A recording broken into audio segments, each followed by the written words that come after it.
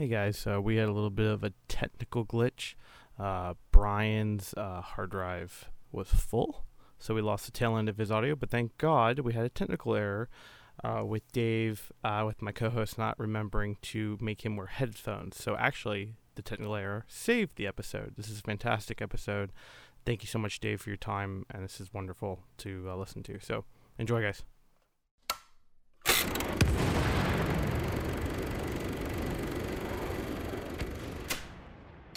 Hello, and welcome to Scuttlebutt, the War Movie Review Podcast.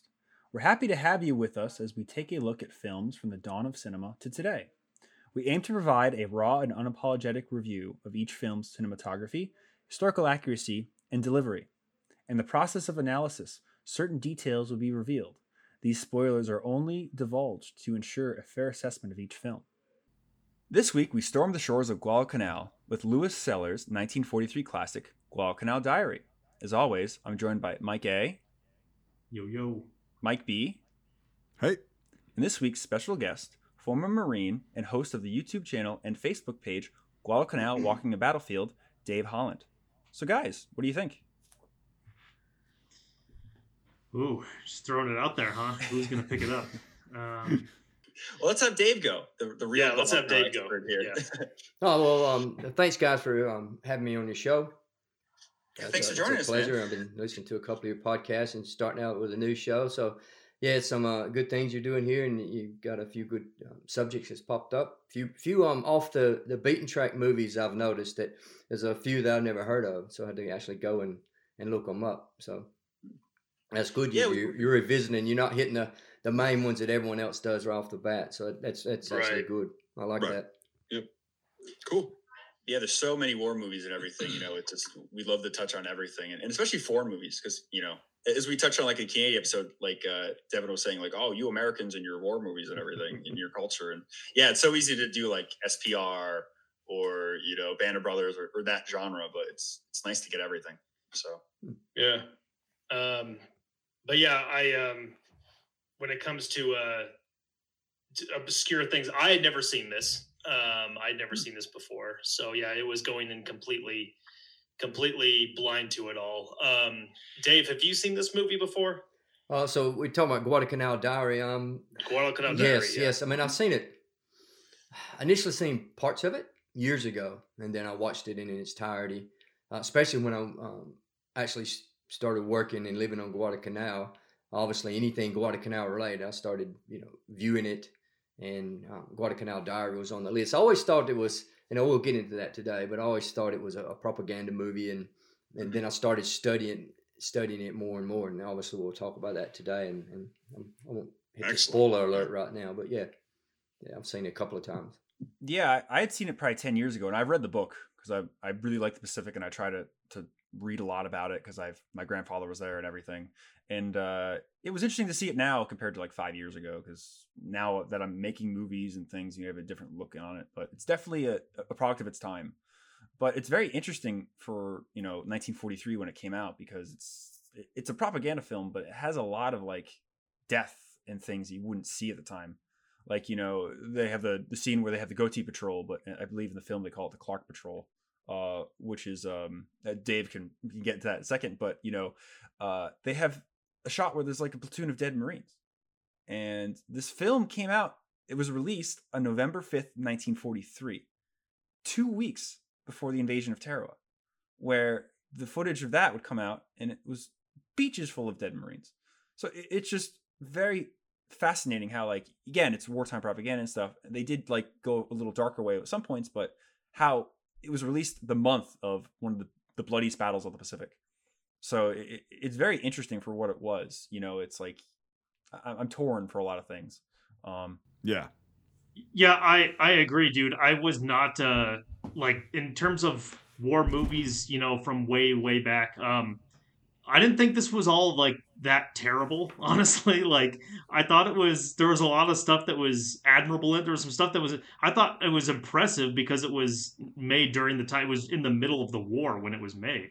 And some of that stuff impressed me about it. But yeah, I mean, of course, the propagandistic stuff, it's there. But you're right that, like, it is there are a lot of moments that are not, they're like the part where they're being shelled for hours and hours and stuff like that. Mhm. That's probably my favorite part of the movie.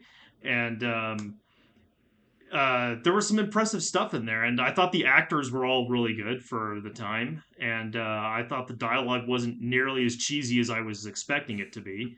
Um, yeah, it was not bad for what it is.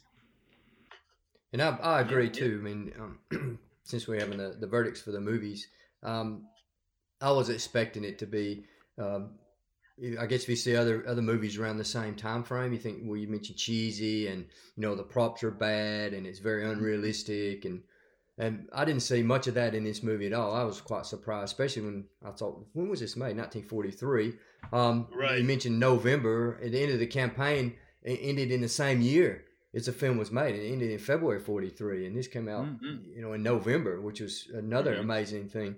And also, I don't know if it's a time to mention it now about the other actors you could say in there, the extras, but I'll mention it now while I'm thinking about it. The extras were all from they were real Marines, all from amphibious assault unit.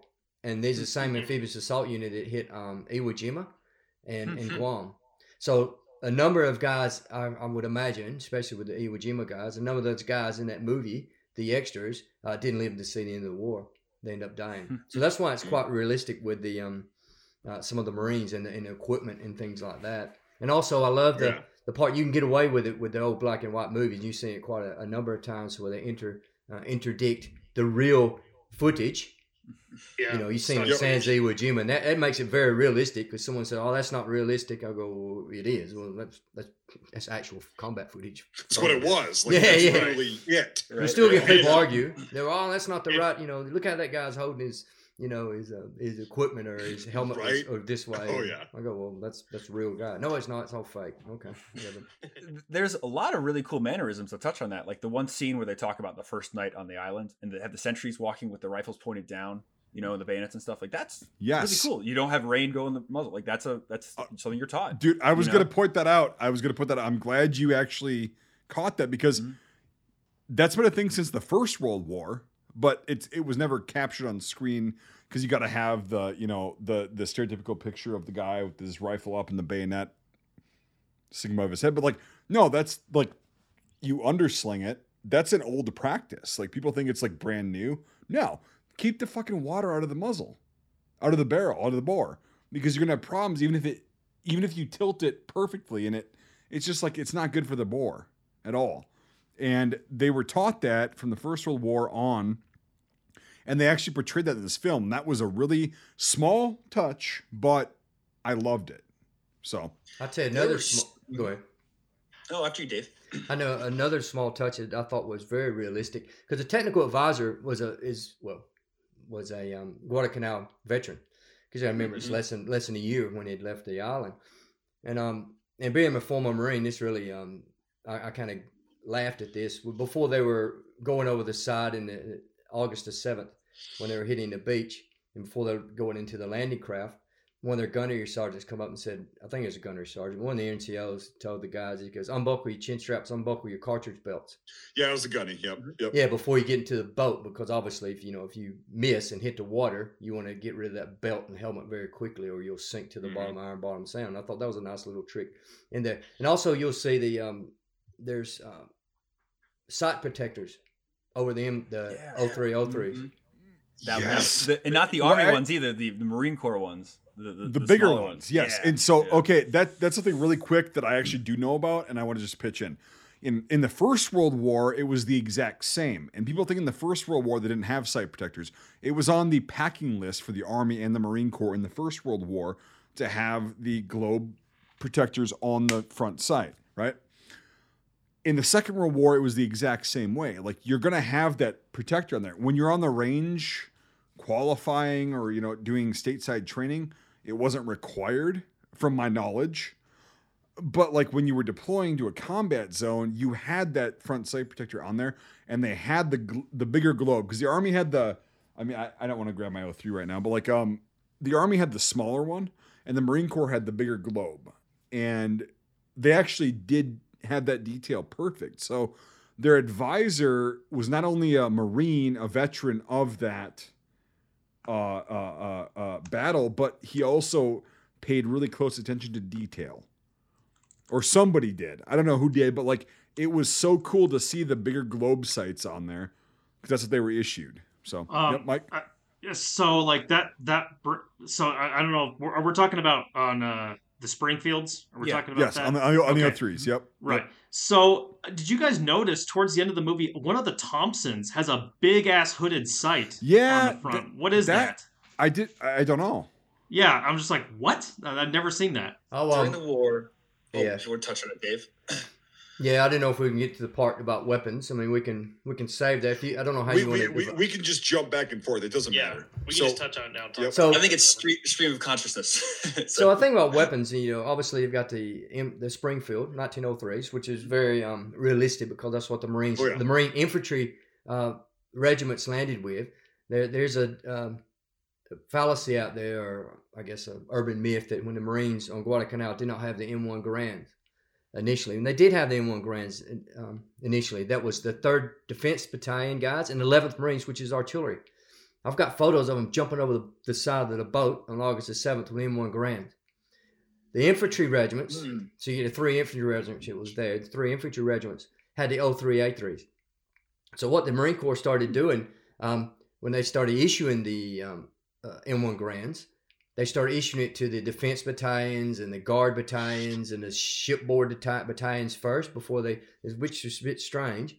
I think there was a reluctance from the old school officers and NCOs to have the 03s in. They loved their 03s. But they thought if a Marine was out guarding by himself, he needed 8 rounds rather than that was their theory. But anyway, these guys, when they landed, there was a small amount of M1 Garands. And obviously, I think everyone knows when the Army first landed on Guadalcanal in October, the old thing about the Army leaves an M1 Garand by a tree, then it's replaced by an 03 very quickly. And there was a lot of liberated M1s from the Army. And then when the 8th Marine Regiment landed in November on Guadalcanal, one company in each battalion had the M1 Garands. So there's a lot of Garands. But getting back to the movie, when the Marines landed, all the infantry guys, exactly right, they had the 03s. One thing I was looking for, one thing I did not see in the movie, and I don't know if you guys picked it up, and if there's one, I must have really missed it. There's not a Browning automatic rifle anywhere. No, I There's didn't not see a bar. one at all. Yep, me either. Didn't see a bar. Yeah, you're right. And there should be, was it 1 or 2 at this point per squad? Well, they had a 9-man was squad. very That's heavily. at that stage at least one, because they didn't have the fire teams like Edson's Raiders, Carlson's Raiders.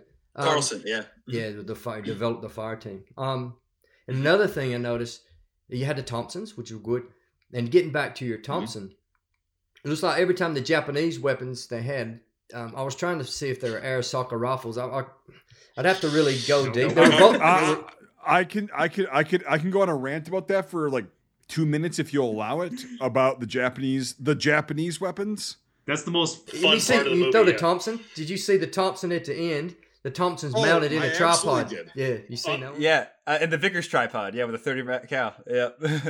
Oh yeah, the Lewis gun. Yep. From what I know, correct me if I'm wrong, that was the big machine gun, like was supposed to be the Type 11, like kind of on the tripod, was a Vickers Air Service, because it was like, it didn't have the shroud on there, it just had the barrel, but it was like, it's still the drum on the back. I don't know. Well, I do know because like it was mid-war, you can only get what you can get, right? There's only so much captured shit that you can use to make it accurate, but it was a or I'm sorry, not a Vickers, a Lewis gun. Lewis Air Service. Yeah, I Aircraft. misspoke. Yeah. Yep, my bad. But like it was a Lewis, like version of the gun without the shroud and everything. And then they were using Thompson 1928s, 28A1s, and they were using 03s, and they were also using Craig 1898s. I saw a G98 too. Yeah. I was just gonna say that, Brian. They were also using German Gewehr 98s, and so they were not using any of the weaponry the Japanese forces would have been using. I will say this though: the Japanese Navy did use a copy of the Lewis gun called the Type 97, which they had a lot of Buna, and they have some on the canal, but it depends. There wasn't a lot of Navy troops on the canal. It didn't look like this in this film. So well, but there's a similar version. Like literally, it's if you look at the 97, it's a version that without a stock with a stock, but still, Japanese Lewis was a thing, so I'll give them that. And the Japanese, no, it was, but like at this point, they didn't have the captured weapons, man. Like. And so I understand it. I understand it. Like I'm not shitting. I'm actually for once not shitting on a fucking production for getting the weapons wrong for the enemy, because this is okay. So they released it in late 43. They started shooting in early 43. You're not going to have all that shit. No. You know, so you got to make do with what you have, and I get it, and it's fine, whatever. A lot of the Japanese guys are wearing M1s with nets on them, but yeah, I thought that was fascinating because it took me a while to realize, because I'm a helmet nerd, just like Birch. Like it was fascinating, and I noticed some of the Marines have nets on their helmets, the exact same as the Japanese. So I wonder if there was not the correct nets. No, not the correct nets. That's the problem. It's like stupid little details like that. But like, yeah, I know what you're saying. There were no nets for the Marines on the canal. Like there were no covers, as far as I'm concerned. But there were nets. Units, like, There were nets, and there were burlap sacks. Really? Well, I know the Raiders had. Thank you. The Raiders had the burlap, and I know that the 8th Marines, when they came, they had some lattice work for like leather. You see on some of the Kelly helmets and the other ones, but they had nets. Yeah, it had netting. I mean, obviously, you didn't have your later helmet covers. You know, brown side, green side out. That's one of the quick indications. If someone sends me a photo and says this is Guadalcanal and they're wearing a helmet cover, I go, well, it's not. Cover, yeah. It could be later when they trained on Guadalcanal, but it wasn't during the campaign. But if you look at the first photos of Guadalcanal, especially the guys going over the ships and in the landing craft, you'll see some units with nets on their helmet, with the netting on the helmet. And obviously, were they individually made and like? I don't know if they're issued. I don't know if they're standard issue. I think they were a standard issue because they all looked roughly the same, and it wasn't just one unit. It was a number of units that had them. I know there's a famous photo of the guys on Guadalcanal, and it gets mislabeled quite a number of times. If I had it, I'd pop it up. But anyway, it shows them all sitting in a rest kind of area, and they're all in line walking up a small ridge. And that was and it's been mislabeled as 7th Marines, but after all the research I've done, a number of other people have done, and the famous Marine Sid Phillips from the Pacific series, he's actually pictured in that photo, and it's 2nd Battalion 1st Marines, and it's the 8th, it's the day after the landing, and they're dressed, a lot of them in their khakis. Yeah, I've seen pictures of that, yes. And the reason they were in their khakis, because the battalion commander said, you're going to wear your khakis. Because I can work out who is in my battalion very quickly when we hit the beaches, and if we get intermingled, I can work it out. It's actually quite smart. And it made them wear their khakis. And you'll see in that photo, they've got their individual mortar vests that they made on the ship. They made them their mortar carrier vests, so they put some mortar shells and stuff in them. They're all homemade. But what I'm getting at, what did they make them out of? I don't know. Canvas, I think. I mean, you can see in the photo. If you go back in the photo, you can see it. It looks like just on the ships they made their own. Sid, covers. Sid Phillips in his book. Yeah, Sid Phillips in his book in the harnesses. He describes it in detail how they made them and what they made them out of. And they took their time to make them. And he said, we can put more 60 millimeter mortar shells in them. Yeah. And it shows them in that photo. It shows a couple of them. In fact, Phillips got one on him. He's actually taking a piss in the top right of the photo. He's standing off way from everyone else in the top. Yeah. Taking a leak, he said, and he says it in his book, he describes it. But also in that photo, it's a good photo because I've studied it in detail. There's one guy with a Japanese canteen. They picked it up. He must have picked it up in the Japanese canteen. And there's a number of the guys with those netting on the helmet. But you've seen the later photos, obviously the netting, and including also, and I'll mention it here in the movie. That's one of the things I was mentioning here, like the white T-shirt, like I got on here. Initially, they had them. And they only had one white T-shirt. They got rid of underwear, and that white T-shirt wouldn't have lasted more than, I'd say, 2 or 3 or 4 weeks. And then the Guadalcanal at the end, when they're looking raggedy and everything, they still have the white T-shirts. And I said, no, that's not. Right? Yep. They would have been brown by that point, at the very least. Well, it had been just fucking worn. Yeah, it had been rotted. Well, socks, underwear, and undershirts. You don't wear that shit in the jungle. Well, when it starts rotting and like it starts fraying, it irritates your skin when you're wearing it 24/7. And it's like, no, you just gotta throw it off because it's not worth it. Yeah, that's a very good point. That's it. Like we like to discuss on this podcast is like the intricate details, and like the nets are great. And then ditching the shirts and underwear. Yeah, like so. What was the policy, Dave? From what you researched, like what was was it like a unit SOP to wear underwear, and then they just said fuck this at a certain point, or how did that go? Yeah, I've never actually came across exactly what they were told to wear, underwear or not. You got to remember, a lot of the guys, especially in the 1st Marine Division, had a number of banana wars, which is Nicaragua, Haiti, veterans from the 20s and 30s, and Dominican Republic guys. So these old salts, as they called them, would have said, ditch your underwear. You're going to get chaff, or you won't be able to wear them in the jungle. So I think that's probably how it spread. And even the guys who started wearing the underwear after about 2 weeks, they said, screw this, and they would have tossed them away. This is bullshit. And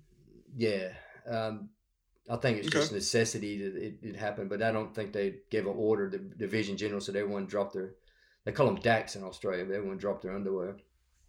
And they would use them to clean weapons and things like that. I mean, they would use them for something. Because when the guys landed, they didn't have, especially the guys in the 1st Marine Regiment, one of their battalions, all their stuff went down, but they were all combat loaded because they could only land with a certain amount of kit. So all the basics gear, so like one change of clothing, if that. To touch on that too, I mean, guys got dysentery pretty quick, and they got pretty sick, with everything they were eating and the tropical diseases, and that was another reason you ditch your underwear, because it's another thing to get in the way. You're just going to soil. And I think it's Helmet for My Pillow. I could be wrong, but it's one Guadalcanal memoir where he says that one guy in their unit figured out he cut the inseam of his pants perfectly, where he would just squat and shit anywhere. And like all the guys, they were like so envious of him, like, God damn it, fucking, Jeff. It was perfect. It was like, just cut I've heard of things like that. Yeah, happening on multiple fronts during wars. Yep. They cut their ass out of their pants, they call it. Yeah, right. Well, it's like we've talked about this before, but like who gives a fuck? Literally, like all the guys, they've seen your dick and balls and your ass so many times. If you gotta shit, you gotta shit, and if you can make it easier and quicker, you're gonna do it. And so it's. I mean, to people that haven't experienced that kind of situation, it doesn't make sense. It's like, well, I'll just go find a toilet. Well, it's like there are no toilets. And when you have to shit, you're going to slow down yourself and everyone else if you take too long to pull your pants down, get your gear off. When you shit and just go, it's done. Okay, I can move on for another 30 seconds before the second wave or third wave or fourth wave comes. That actually is very, very advantageous to that situation. It's like as fucked up as it sounds. Yeah, it's fucked up as it sounds. But they obviously don't show stuff like that in this movie, but like I like in the HBO series, The Pacific, they do. Like on Guadalcanal, there's a part where their little bivouac area, the guy is just sitting on a tree, just like maybe 5 feet away from them. I think it's Peaches, right? One of the guys. What's that? Yeah, exactly. Yep. And then later on in the show, one of the guys, they're sitting around in their little area, and he's sitting inside an ammo can and just taking a shit in his ammo can right in front of everybody. It's like that still happens, by the way. So but yeah, it's like dude, human. That's the thing, is like war movies never actually address these fucked up situations. It's like we're all humans. We have bodily functions. We have to piss, and we have to shit, and sometimes throw up. And it hasn't really come to fruition until the past, like, I'll get off of this topic in a second, but like in the past, like 15, 20 years, like nobody addressed that, because like nobody was like, oh, we'll show this. But like, that's a very serious thing that soldiers and Marines and airmen and sailors are dealing with on a daily basis. That's never discussed. And that can actually, okay, so if you're a squad leader, right? You've got 9 guys underneath you, or 12 or 14, whatever the fuck your squad is made up of. And 4 of your guys have got to shit now, and you've got to move. That's a problem. You know what I mean? Like that's an actual problem. And that's never talked about or shown in war films or series. But it's like, no, it's a real thing. And yeah, we're talking about that now, but like, yeah. Well, I got off on a sidetrack. Yeah. No, I when I first met Joe Bongiovanni at film school, he was doing some like this guy who made this shitty little war movie wanted to show it to him as like, what do you think of this? Someone who's been in combat before, someone who was in the army, and part of it, I remember he told me that like this guy goes, hang on a sec. They're like, in the ways like, hang on, I gotta go take a piss, and he said that he burst out laughing. He's like, no, you. In that situation, you pull your dick out and take a piss. Yeah, yes. Yeah. Yeah, pissing is one thing. It's like literally you could be involved in a serious conversation, whip your dick out and piss in that situation, and nobody thinks anything of it. What do you think, Dave? Like, do you agree? Correct. As a Marine? Yeah. Like you just whip your dick out and piss, and like nobody thinks anything of it.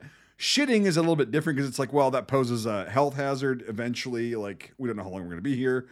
But no, that's why like Joe's a great guy. But that's why he laughed at that, because it's like, it's so unrealistic. It's like in real life, you just whip your dick out and piss. Yeah, don't even think about it. Yeah. No, it's just like, I got to piss, so we're going to do that. And but like, anyway, I understand why it's not shown in this film in 43.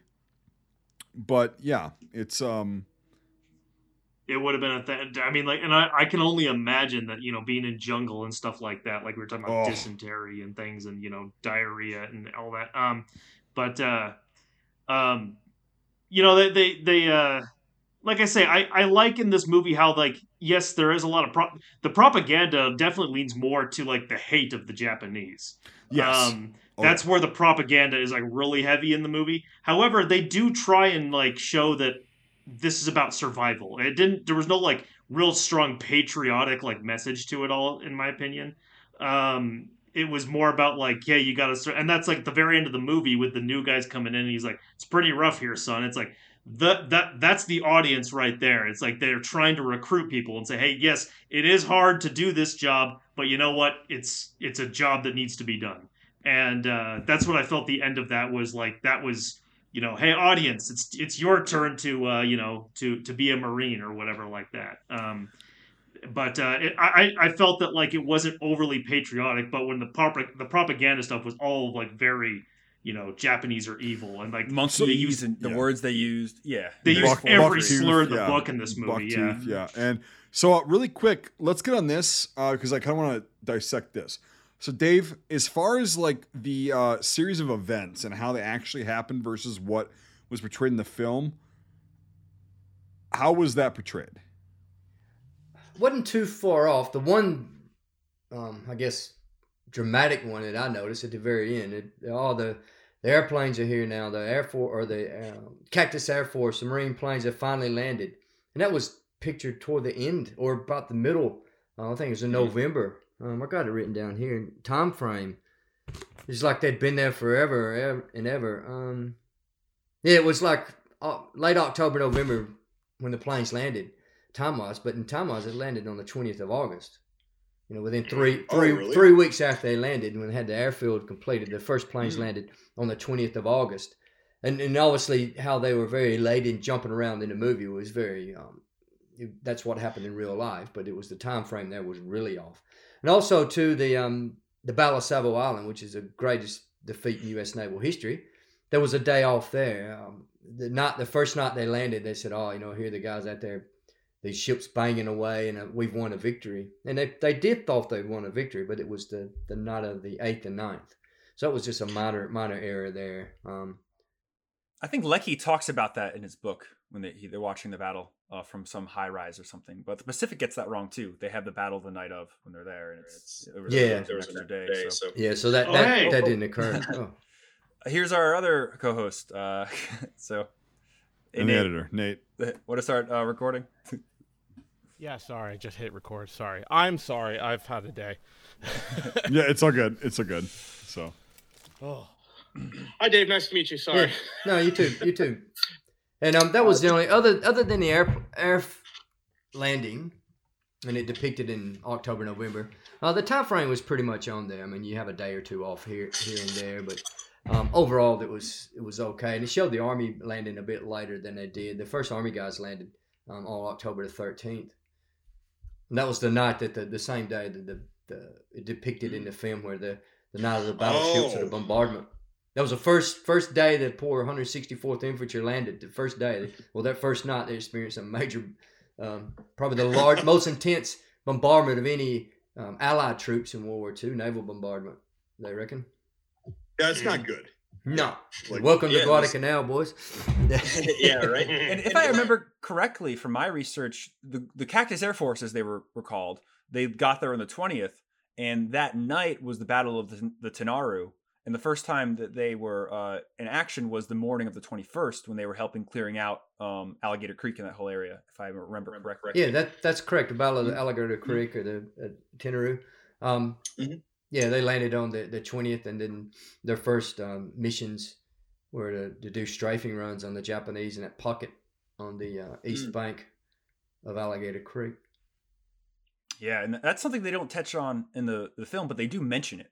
And there was a film they made later in the war called Pride of the Marines, where they talk about the Al Schmidt Rivers. Alligator Creek story. Yeah, rivers and everything. Yeah, fascinating story, But yeah, it's interesting that, they don't talk, they mention Edson's Ridge too, or Bloody Ridge, but they don't go into that as well. And they didn't have caves on the canal. They had caves on Tulagi and Gavutu, if I remember correctly. Well, they had caves on the canal, but the Marines didn't. The Marines, the 1st Marine Division initially ran to Matanical, and they mentioned Matanical quite a bit because there was 3 major battles of Matanical. That was a river. In fact, the most intensive and longest fighting on Guadalcanal happened around Matanical River, and that was where the Getchy Patrol and the other things occurred. But they're fighting back and forth across the Matanical, and those coral ridges, the Japanese had bunkers in there. And then later, when the U.S. Army landed and they fought at a place called the Gifu at Mount Austin, they were mainly when they're against coconut log bunkers, but there were some caves in there too. But another thing, we're talking about it too, it showed the caves, and that wasn't quite realistic. That looked like Camp Pendleton, which it was filmed on Camp Pendleton by, I think I read, because I said, it was filmed in Southern California. I think that cave scene, I think that was in Malibu. I think that's really? Malibu Creek, because this was made by Fox, and Fox owned Malibu Creek, but it was their backlot, and they filmed like the show MASH and other movies and stuff, Planet of the Apes over there. And I visited it many times, and it looks exactly like that. And, Probably is. So, yeah, I'm pretty sure that was Malibu Creek. Huh. But when we were talking about the caves, there was one thing I wrote down here toward the end, because that's toward the end of the movie when they're clearing the caves out. I thought the method they used was fairly accurate, and it replicated what they did on Tulagi on day 1, because that was the day before the Marines, or the time before the Marines had they call them the blowtorch and blowtorch and corkscrew tactics that they used in 44 and 45, with demolition and flamethrowers and a combination. So they didn't have flamethrowers. And they didn't have bazookas, so they just had hand grenades, and they had their own ingenuity. And they had a guy called Gunnery Sergeant Angus Goss in the 1st Raiders, and he was their demolition expert. He trained them all in demolition. So when they hit Tulagi, they had the Japanese in these caves, and how we're going to get them out, especially on the cliff sides. They go, how are we going to get them out? So what he did, he took ropes, and he took something like 6 or 7 blocks of TNT. Or C4, and basically put them on a piece of board, like a plywood or wood. And what they'd do, they'd lower them down on sticks, or they'd swing them, and they'd swing the whole charge into the cave, and then just ignite it there. And they would abseil or rappel down with a rope, the Marines would, and they'd toss that charge through the cave. And that's what they were doing in the movie. In fact, one time Angus Goss, he threw it in a cave, and the explosion blew his pants off, and wounded him. And they said the gunnery sergeant's hanging off the cave, with no pants on, blood coming down his leg, yelling at the Japanese and screaming at them. And he went and got him a Thompson and went back after him after that with no pants on. He was so pissed. Yeah, no pants on, the blood streaming down his leg. Goss, I think he ended up. He might have won a Navy Cross in Tulagi, but he ended up dying, I think, in Cape Gloucester. But he was a legend. But anyway, in the movie, that what they were doing, those improvised techniques, I liked how they were doing it and shown how they were doing it in the cave scene. But also too, they poured fuel down. They used 50-gallon drums too. They'd poured into the caves, and they were just using their own ingenuity. Whatever they had. Yeah. It's interesting because, you hear about cave fighting on Peleliu in the later campaigns, But the Raiders, when they went on Tulagi, they had no idea they would meet these fortifications. So it's good old American ingenuity. Just figure it out. And that's the interesting thing too. Everybody's like, "Oh, they landed on Guadalcanal. The first casualty was a guy cutting a coconut open with a machete." But across the bay, Tulagi, Gavutu, I mean, it was horrible. It was real fighting, especially for the Paramarines. They got decimated. They got wiped. Yeah. And it's just not well known. And, everybody's like Shabo Island, Guadalcanal, but just across the bay, the Marines knew they had capital of this element. Well, they knew they were going to have a fight. That's why they sent their best guys over there. They sent 1st Raider Battalion, sent 1st Paratroop Battalion, then they had the 2nd Battalion of the 5th Marines, which was probably one of their best infantry battalions. And they all sent them over there. And the 2nd Marine Regiment, who was just on loan to the 1st Division to replace the 7th Infantry Regiment, or 7th Marine Regiment, they were just there to just be reserves, but they ended up staying for the whole campaign. In fact, if it's quite the 2nd Marine, if he said the 2nd Marine Divisions were the first Marines to land in Guadalcanal, people don't even know the 2nd Marine Division was even there. But they were part of the 1st Marine Division at the time, but yeah, quite interesting. Now, just to touch on this, the idea of a division of Marines was a new concept. Because traditionally they were done by regiments, and I know in 1940 there were more New York City policemen than there were Marines. That's how small the Marines were at the time. But yeah, am I right in saying that like it was more regiments, and the idea of a division was really coming up in 41, 42, right before the Pacific campaigns? Or yeah, you're correct. Because before the Marines, they'd always form into regiments. Before they'd have expeditionary forces. Say pre-1900, and what they do is they just clean out all the naval detachments and naval yards and barracks duties and just throw them into a provisional brigade, a provisional regiment. It'd be the 1st Marines or 5th Marines or whatever. Then they'd go do whatever they had to do. And then I think later, right before World War I, then they formed into regiments, but they never deployed larger than a brigade size. And I think the brigade was the largest ever did. In fact, 1940 they had the 1st Brigade and the 2nd Brigade, and then 41 they morphed those guys into divisions. But yeah, they never had a division. They tried to have a division in World War I. They were attempting because they had 2 brigades there, and that was the whole envision. If the war would have lasted, they would have formed a whole Marine division. Mm-hmm. And that's why today I think it goes back to people refer to the Marines, say regiment. When Marine says 5th Marines, they mean the 5th Marine Regiment instead of 5th Marine Division. They say the 1st Marines is the 1st Marine Regiment, not the 1st Marine Division. So I think that harks back to the days where they referred to, it was only regimental size. There was no divisions. And that's tradition. All 1st Marines, 1st Marine Regiment. That's a thing that you always see people make mistakes on. They don't have any background with the Marines. And the 1st Marines the 5th Marines were here and the 8th Marines were there. No, that's not a division. It's a regiment. Right. And it's a nomenclature too, like K35, K Company, 3rd Battalion, 5th Marines. I mean, going from that to like an Army thing, it's just going to be jarring if you don't understand it. So, you need that. Well, it's even jarring to understand the Army nomenclature, like for World War I. We've talked about that, but like it's, in World War I, I think, Dave, because you know about this, because I know the 5th Marine Regiment was with the 2nd Infantry, the 2nd Division for the Army. It wasn't infantry at that point.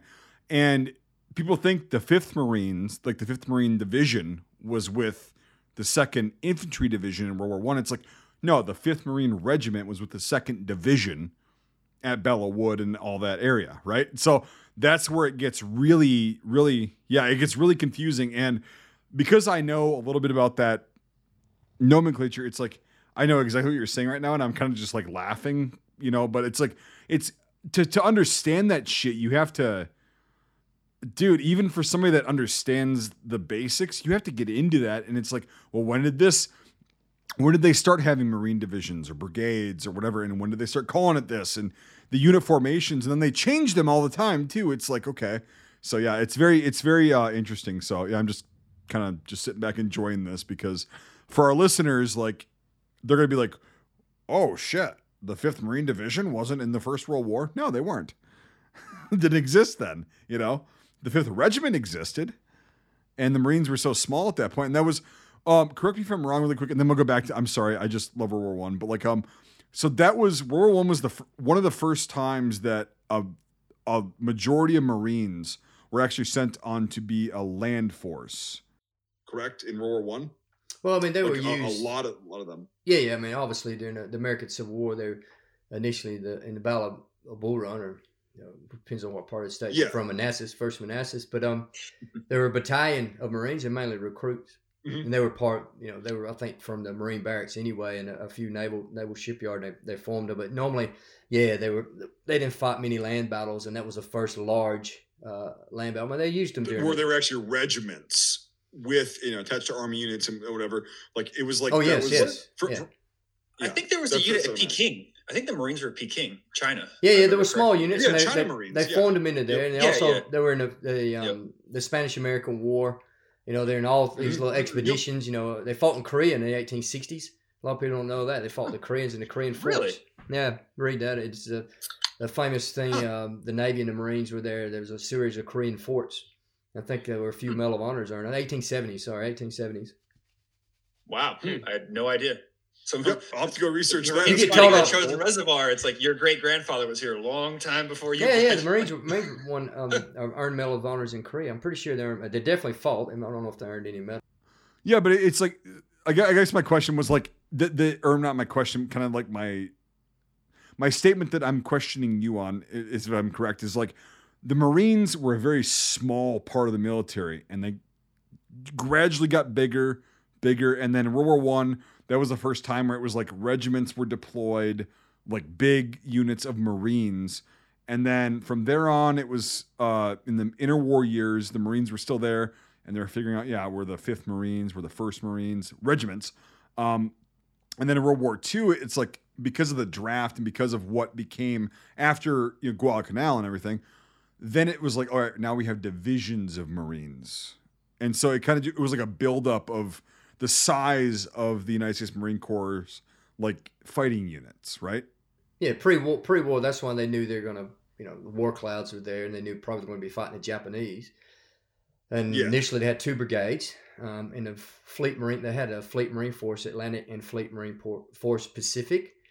And that was the 2, there were going to be, in the 1935 tentative amphibious doctrine, what the mission? But two brigades is nothing. That's so. But that was a nucleus. I think a core units, and they were going to expand off, and they were going to use these guys to seize the advanced naval bases, and especially against Japan. Mm-hmm.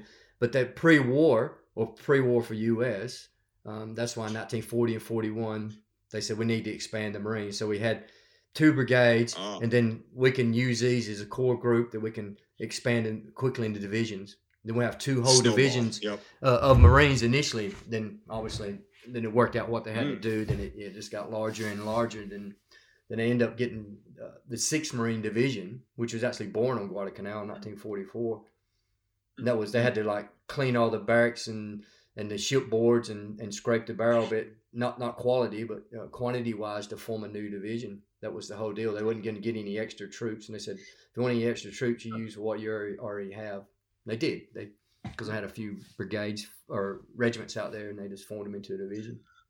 I know a lot of the specialized troops from earlier in the war ended up in those later divisions, like the 4th, 5th, and 6th, the Raiders, Paramarines, once they entered the schools. I think famous guy, he's wrote a memoir about Bloody Ridge. I forget his name, Martin something. But I remember he ended up as a MP in the 6th Marines on Okinawa, and he started out as a Raider. Well, that was one of the strategies how to get Marines. They said, fill them from who you already have. So the whole Raider, the 1st Marine Raider Regiment became the 4th Marine Infantry or 4th Marine Regiment. And even though I know, like some Johnsons that were in the Marine Division, the Raiders and stuff, ended up on the canal, or like Paramarines, just because they had them and they didn't give them up. So I want to ask something like, okay, Paramarines. Did the Paramarines ever actually parachute, or were did they just land on boats like everyone else? They realized pretty quick that there was no jumping in the jungle is horrible because you're. Of course, yeah, that's kind of what I've always heard, but I've never really found a clear answer. There were some army jumps at Leh and then the Rock and Corregidor. There might have been one more in the Philippines. I don't remember, but as far as I know, there were no Paramarine amphibious operations in the South Pacific as far as jumping. And there was also logistics for planes because think how far away these islands are. I mean, Right. can you really, you know, sustain that and do that? But they fought a lot in Solomons, Guadalcanal, Tulagi, Bougainville, Choy Sai. There was a raid there. And then I don't. They still wore like jump boots and stuff, right? Oh, there were jump boots, paramarine boots, they call them. Yeah, and later on they had these big frog skin camouflage like aprons and stuff. And right. Yeah, they used like the folding stock M1 carbine and everything. Yeah, a little bit. Yeah, but they also had the Johnson light machine gun, which they loved. It was like everyone. They wrote to Johnson, the guy that made it. It's like, send us more, because it was just everybody that had them. They loved them, and they were like, fuck the BAR. It's half the weight, twice the rate of fire. Like that was a big thing for them. And Dave had mentioned it earlier, talking about Carlson's Marines, 2nd Marine Raider Battalion. They had something called fire teams, which was a really interesting concept that actually later on it was adopted by the Marine Corps generally, if I remember correctly.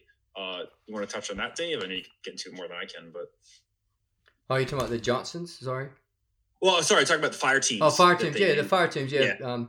That was a concept that Evans Carlson, who was the battalion commander of the 2nd Raiders, there's a concept he picked up from the Chinese, actually communist Chinese, because he was basically with those guys for a number of months with Mao Zedong, and he adopted a number of ways. And then when he was given his own battalion with James Roosevelt, which is the president's son, basically he decided that's what he was going to do. He knew he had a small unit. They needed a lot of firepower, and if he could centralize control and coordinate it better, what he could do, instead of having, before you had a squad leader and then you had 9 Marines. So in the combat, it's just hard for one Marine sergeant to command 9 guys, especially in the heat of combat when they start moving around and if you're using fire maneuver. But he had a concept, if he could say he had a team of 3 Marines with one, say, senior private first class or a lance corporal. Lance corporal, yep. Which is nowadays. They didn't have them then. But you'd have a fire team leader and you'd have 2 fire team members. And those 3 guys would do everything together. And then it would give you 3 maneuver elements for a squad leader. So, for example, you could have 2 providing cover fire and another maneuvering, or 1 providing cover fire and 2 maneuvering. And plus also in the heat of battle, those 3 guys would be able to be coordinated by their I guess, leader. And another more important thing, especially being raiders, are smaller, they needed a lot of firepower.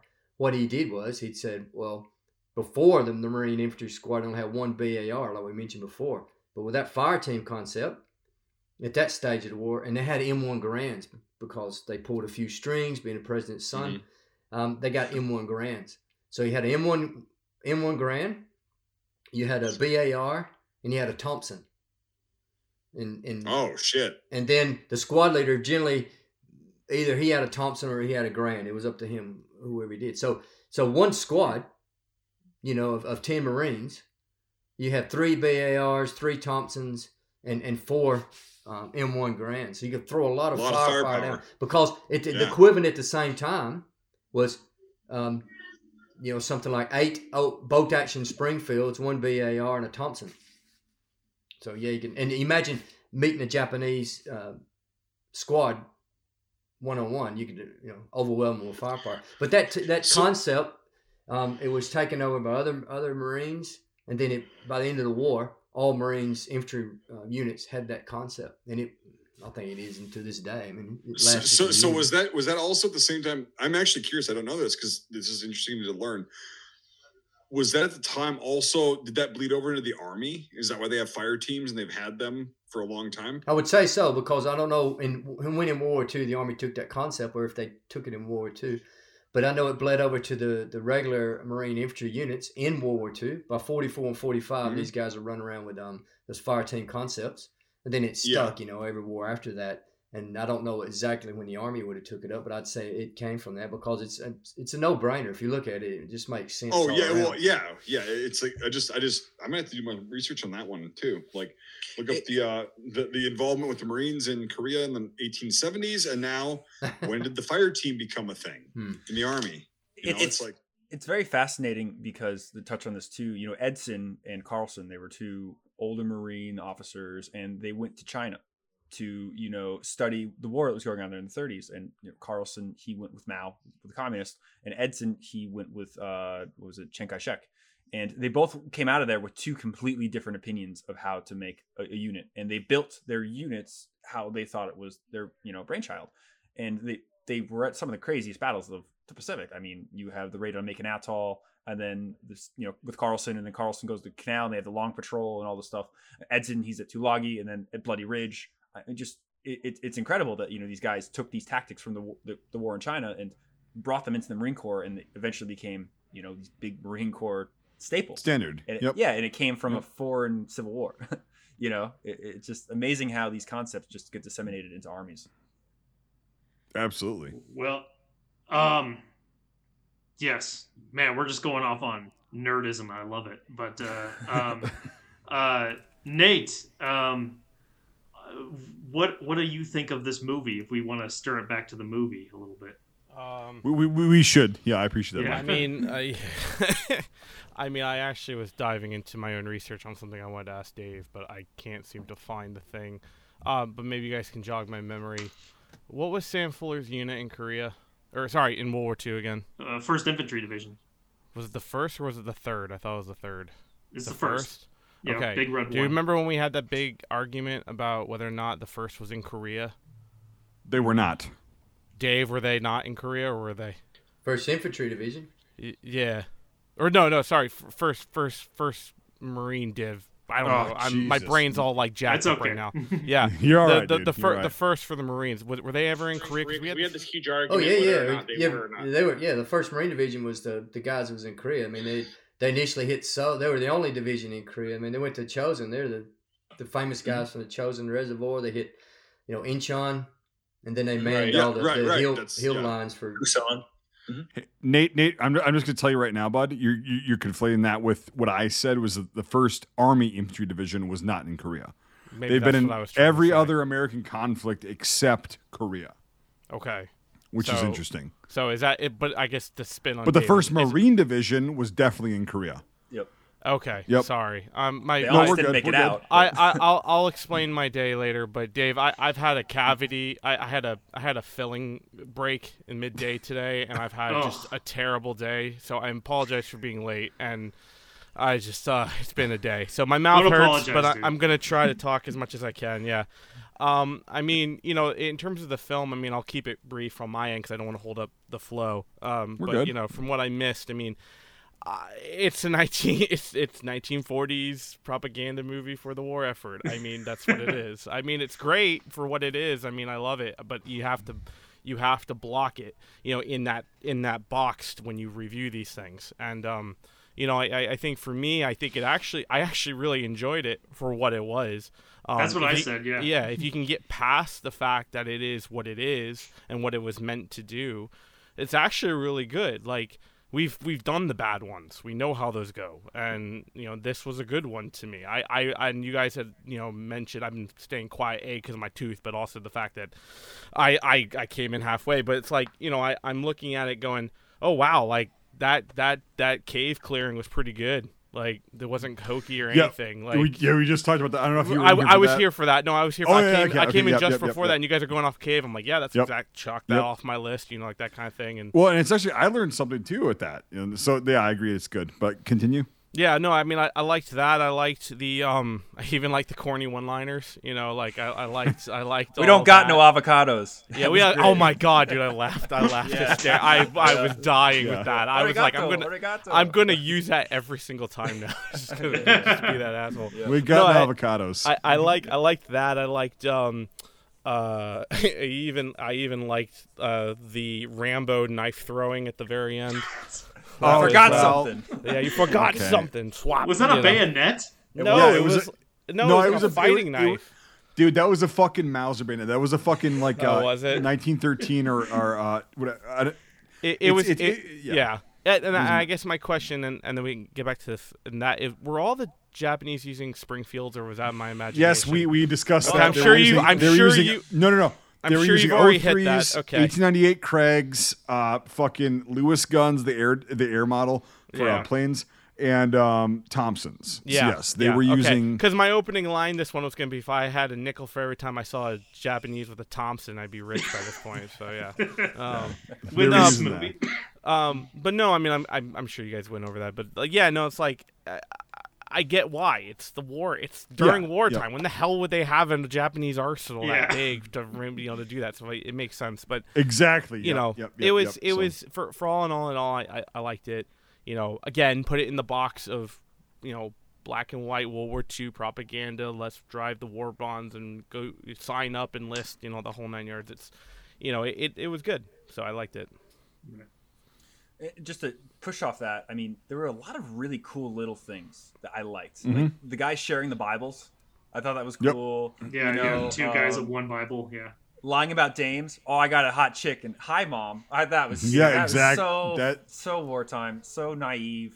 I liked it. The one thing that's funny that's very like the time period, is the narration, and which I'm guessing that was just taken word for word from the book. It seemed like it anyway. But one part that I just started bursting out laughing, one, because it's the name of our show, but just the way he said it too. Yeah, I forgot about that. Yeah. At the beginning, he's like, they sit around exchanging scuttlebutt. It's like, oh, what the fuck? Yeah, I thought about actually I actually thought about grabbing that for an intro. So I thought I thought that would be good for that. Yeah. Really quick, I've got to piss. I can't hold it anymore. I'm sorry. I do too, man. Maybe what you said earlier, though. Didn't you say something earlier that you just let it go in front of the boys? Just take your dick out. Just start pissing on the floor. Hey, Dave. I would love to, but I wouldn't want to make you jealous. Oh, yeah. It's like a button in a fur coat. God damn it. I was about to say that. Well, yeah, it's actually smaller than that, but hey, let's be honest here. But I gotta take a piss. I really do. It's a two-knuckle pinky. Yeah. Jesus.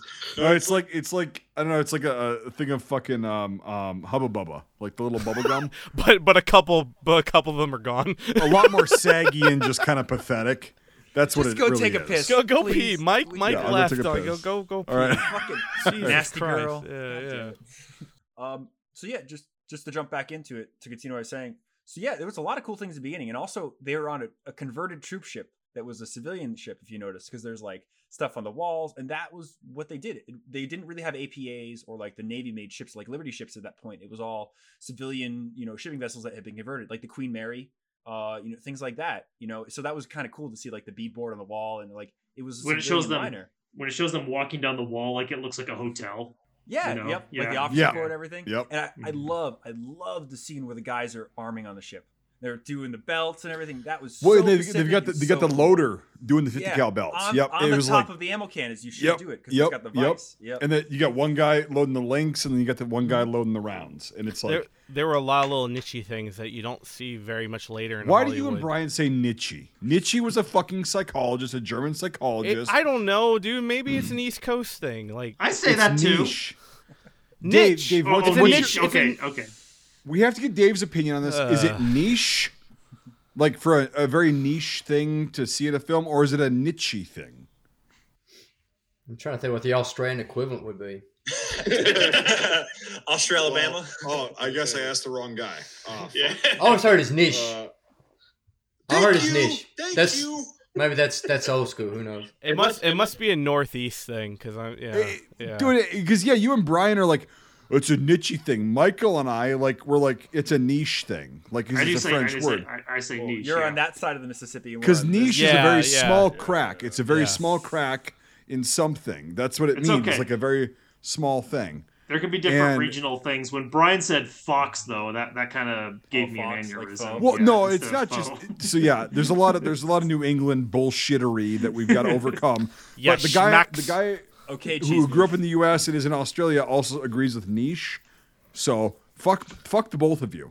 Anyway, moving on. Anyway, sorry, Dave. These are the ramblings that we get in. Like as we go. Okay. All right.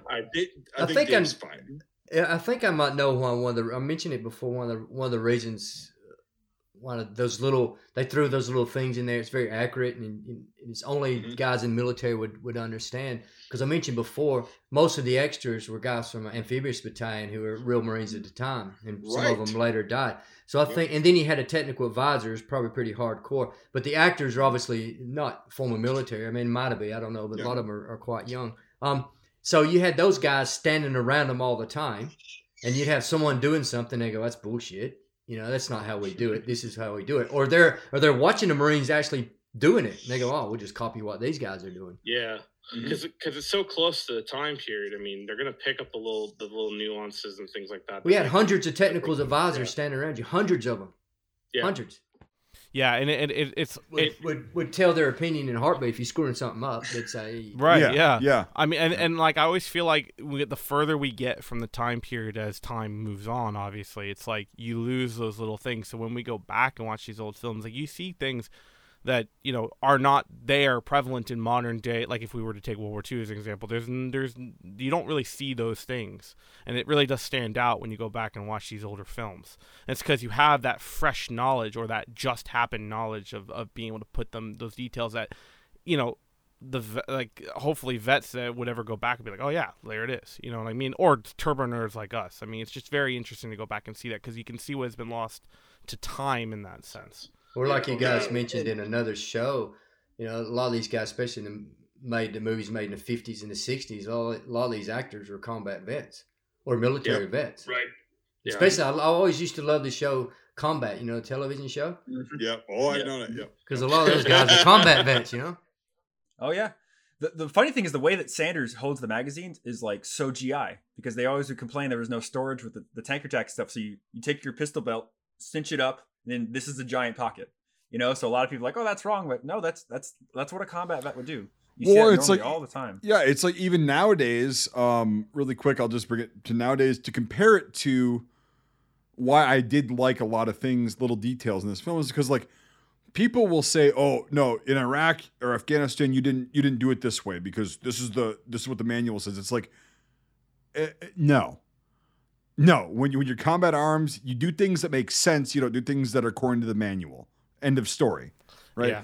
And if your chain of command doesn't agree with that, they can go fuck themselves most of the time. But in this film, yes, Nate, I'll get to you in a second. No, go ahead. I'm just holding my hand. Next. But in this film, it's like they did a lot of things that are not according to the manual, like the way they're holding their O3s a lot of times, and just kind of their movements are not according to the manual, but they make sense because they're actually fucking there doing it.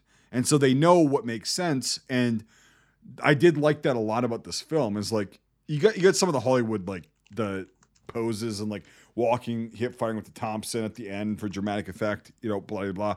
But focusing on the other things that they got right is like, and also, okay, one little thing. And then Nate, the Sentry just randomly shooting the brand new private Sentry shooting at a sound because he was told to. He was literally told to on the ship. That to me, I'm like, that is realistic because it's like you got somebody that's so fucking scared, so terrified, doesn't know what's going on. It's raining horse cocks because it rains hard in the South Pacific, from what I know. And it's like he's going to be terrified going, oh, I heard something move.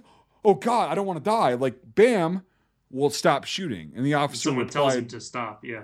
Right, but he wasn't an asshole about it, That's the other thing that the movies nowadays are like, stop fucking shooting, private. And it's like, well, no, you have to understand as a good leader, if you are one, which is very rare, it seems. But you go, no, this guy's just scared. Hey, we're good. Don't wake the other guys up. Like, just use your bayonet, like he said in the film. And I was like, little details like that to me, like they resonate today. That's just timeless shit from soldiers that were in the Roman Legion to nowadays, in Napoleon's army to nowadays. That's like shit that resonates. And I actually like that a lot. Just the little tiny niche details. And so, yeah. Anyway, Nate, I'm sorry. I it's niche-y, but it's okay. You fucking clown. You fucking clown. That's it. So you horse fucking me right now. I was gonna say, like, going off of kind of what you said with the manual detail. I can't even count how many times veterans have come to me, and I go about and doing like my whole living history thing, and the guy goes, well, how do you do this? And I tell him I do it this way, and he goes, no, do it this way, because that way will get you killed. Do it this way. Right. Well, what about this exactly. way? Nope, that will get you killed. Do it this way. No, I wouldn't use this. This is stupid. That might actually be right, but you should do it this combined with this. And it's like those little things are what has traveled down through, the knowledge of every single vet. The vets that lasted had all that knowledge gathered up through all of the people who did it wrong and the lessons learned from that. And right now, can I just really quickly say, and then I'm going to ask Dave something. In Guadalcanal, that was one of the first engagements, because I know about the Army a little bit in the South Pacific. Like, New Guinea was happening around this same time. This was the first time that the U.S. military was engaging in actual combat, like in late 42. That's the first time they were engaging. And so they were learning so much, but a lot of people had to fucking die for that. Yeah. And get hurt for that, And so that's also what I like that was portrayed, is like, they weren't these badasses that walked in until the end, but they weren't these like badasses that walked in. They were getting curb stomped because we didn't know. We thought we knew we had tactics, but it's like you have to learn, unfortunately, through that. So, and to touch on that, I mean, what Dave said earlier with the one line with the gunny's like, okay, undo your straps and your helmets and your belts. How many guys drowned because they fell off a boat? And they couldn't get it off in time. How many guys drowned or got killed later on because a helmet fell off because you're on your net and you fucking hit a guy in a Higgins boat or something? I mean, like, there's all these little things that had to happen. And to touch on that, I saw something in the movie that I thought was interesting that is along these lines. So when they have the patrol, they drop off, they get killed, the Goatee Patrol or the Clark Patrol in the film. And they're all getting off the boats and stuff. And they have the early LCVPs that don't have ramps in the front. You jump off the sides, Yeah. And so if you watch it very closely, it's interesting they use this take. They probably didn't do it again. But they all jump off the boat, and the tide is receding. And so they're walking up and they're getting pushed down. And the Japanese POW guy falls. He fucking trips. I saw that, yeah. And the Higgins boat, it gets lifted by the wave, and it's literally about to crush him. I saw that, yeah. And the one officer grabs him in time and gets him out of the surf, and it looks good. But I'm like, oh my God. They literally almost killed an actor. That was almost a Jeep. That was equivalent of a Jeep flip. So yeah. Oh, I know, right? No, I saw that too. The guy hits the ground and he falls in. Literally, he almost died. And like I was thinking about that. I'm like, again, how getting accidentally crushed when you land on a beach, on Omaha Beach, actually, stuff like that would happen where the boats would come in and like guys that were hiding on would crush them and like kill them. From that, so it's. I remember that tank story you told me about the Sherman that was on the beach and was running over guys. The guys were hiding behind it for cover, and then the guy said, "Oh, I got to reverse," and then he just ran over like 10 people. Yeah, you can't see shit. I mean, and that is actually a question that I was gonna ask Dave. Like, I'm glad you actually segued into this. So, Dave, when that patrol, again, I don't know what it's called because I know the basic level of Guadalcanal. I don't know any of the detailed kind of idiosyncrasies of the entire campaign and everything. So when they landed on that beach, they were, in the film, they were pinned down on the beach or they didn't want to move forward. It was kind of a combination of the two. How accurate was that to what actually happened? Yeah, that's a good thing. I was going to discuss it. It was called the Getchie Patrol. Then in reality, after Colonel Getchie, who was the division intel commander, the Getchie Patrol became famous or infamous, and it kind of set the stage, another incident, of how the rest of the Pacific War is going to be fought, especially by the Marines. Basically brutal, no prisoners taken, because the Getchie Patrol, and it's depicted in the book, and the book's quite follows along with the movie Tregaskis' book, Richard Tregaskis, who was the actual correspondent. And this incident happened on the 12th of August, was 5 days after they landed. Yep. So it was a bit of a ploy. They didn't know how the Japanese wouldn't surrender, and they didn't know how deceitful they thought they were and later to be, or claimed to be. So what they were going to do is, and it shows in there too, about prisoners. If you notice it, there was another accurate thing in here. It showed the prisoners, they call them laborers, which are very correct and very accurate, because majority of the guys that the Marines captured on day 1, 2, and 3 and in the preceding week or two were Korean laborers. They call them. They're Korean. They're Korean laborers. They call them termites because you had 2 construction battalions in there. A couple of thousand guys building that airstrip for the Japanese. Okay. And the majority of those guys were, most of the guys were construction workers and Koreans. And there's some famous photos of captured Japanese on Guadalcanal, but they're Korean laborers. You could tell they got like boonie hats on, or they call them in Australia giggle hats or bucket caps. Did they actually get the uniforms right in the film? Yes.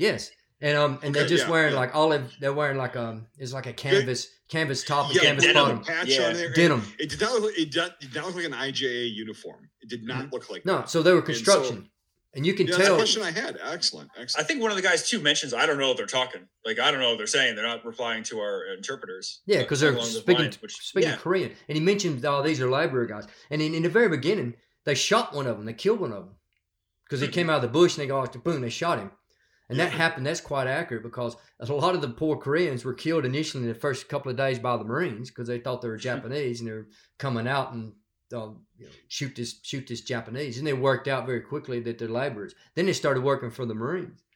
But anyway, so what? I can tell you a little sidetrack there. In the Battle of Alligator Creek, they used to, when they killed these hundreds of Japanese, they buried them in large pits. And that's one of the vets, and I've got some photos of the Japanese burying. They used the Koreans as laborers to bury the Japanese, right? I've got photos of them in stretchers and dumping the Japanese into a hole. And some of the vets said they were laughing at the Japanese and they were urinating on the Japanese in the hole, because obviously there was no love lost between the Koreans and the Japanese. But to go back to the Getchi Patrol, so that you had a number of these Koreans that fled along with some of the Japanese, and they fled to Matanikau, and they keep talking about the Matanikau River in this movie. And the Matanikau is now in downtown Honiara, which is the capital city. It's a main river there, and that was the scene of 3 major battles through the campaign, the Matanikau. So the intel said there was a whole group. They'd captured this Japanese naval warrant officer, maybe special naval landing force. They really don't know. He's definitely associated with the naval. They captured him, and after they got him pretty well drunk, he basically said, look, there's a whole bunch of people want to surrender to you guys, and he's talking about these laborers.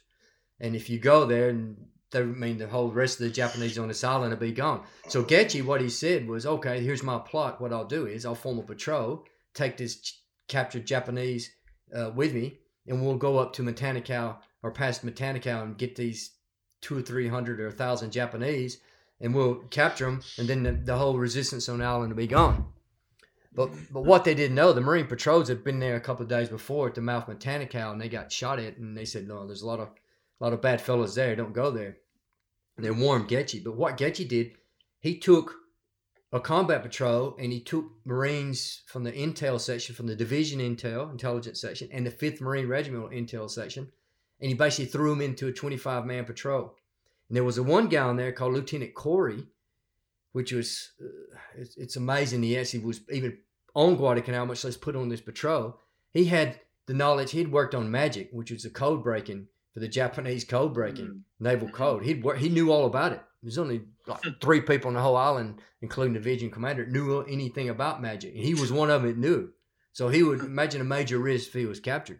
But he was thrown on the patrol. So it was the first time these guys were going to go into combat. So everyone wanted to jump on this patrol.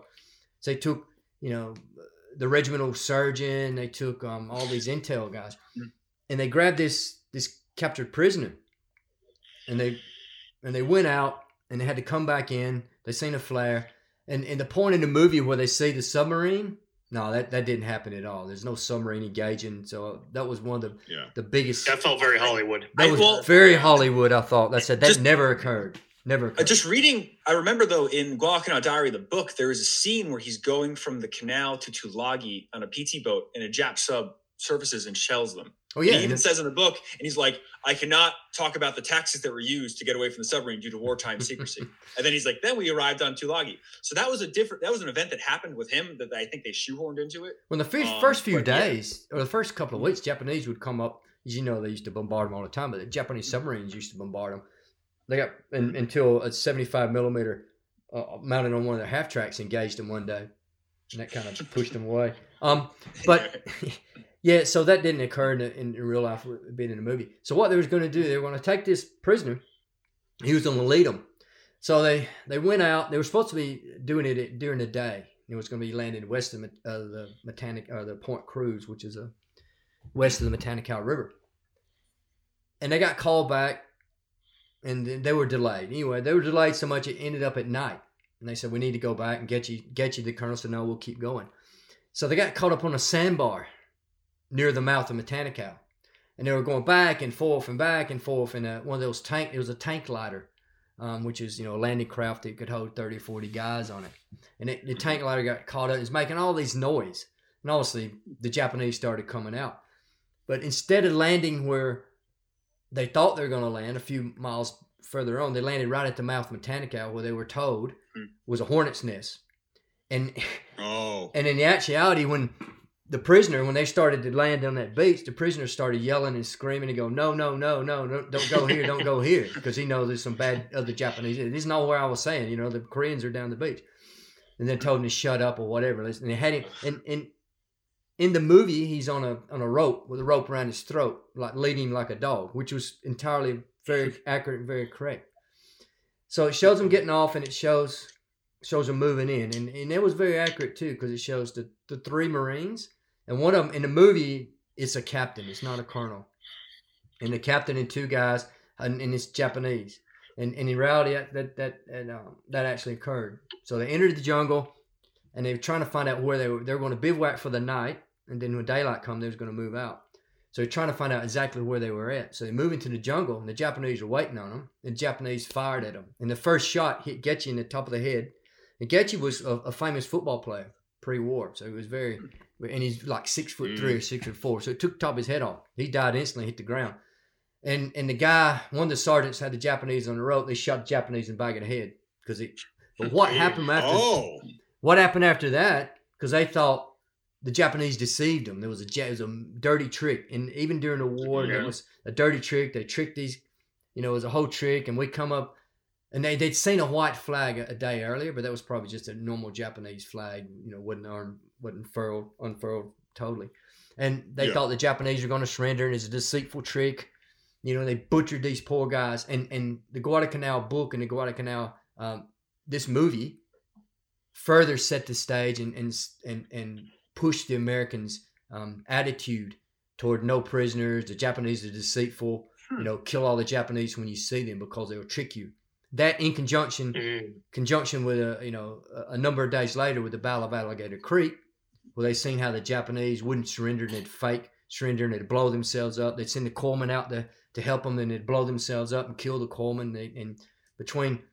And that's when Vandergrift, the division commander, said, these guys don't surrender. I've never seen anything like this. They don't surrender. They'll die to the man, and they're tricky.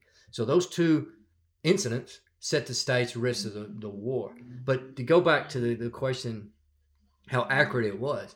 So when those guys moved in, they got shot. They moved back real quick. And Frank Few, I've actually spoken to his grandson. His grandson lives in Australia. And Frank Few was one of the survivors for the Getchy Patrol. There was three. In the movie, there's only one, but there's three in reality. Right. Frank Few, Anthony Quinn is playing the part of Frank Few.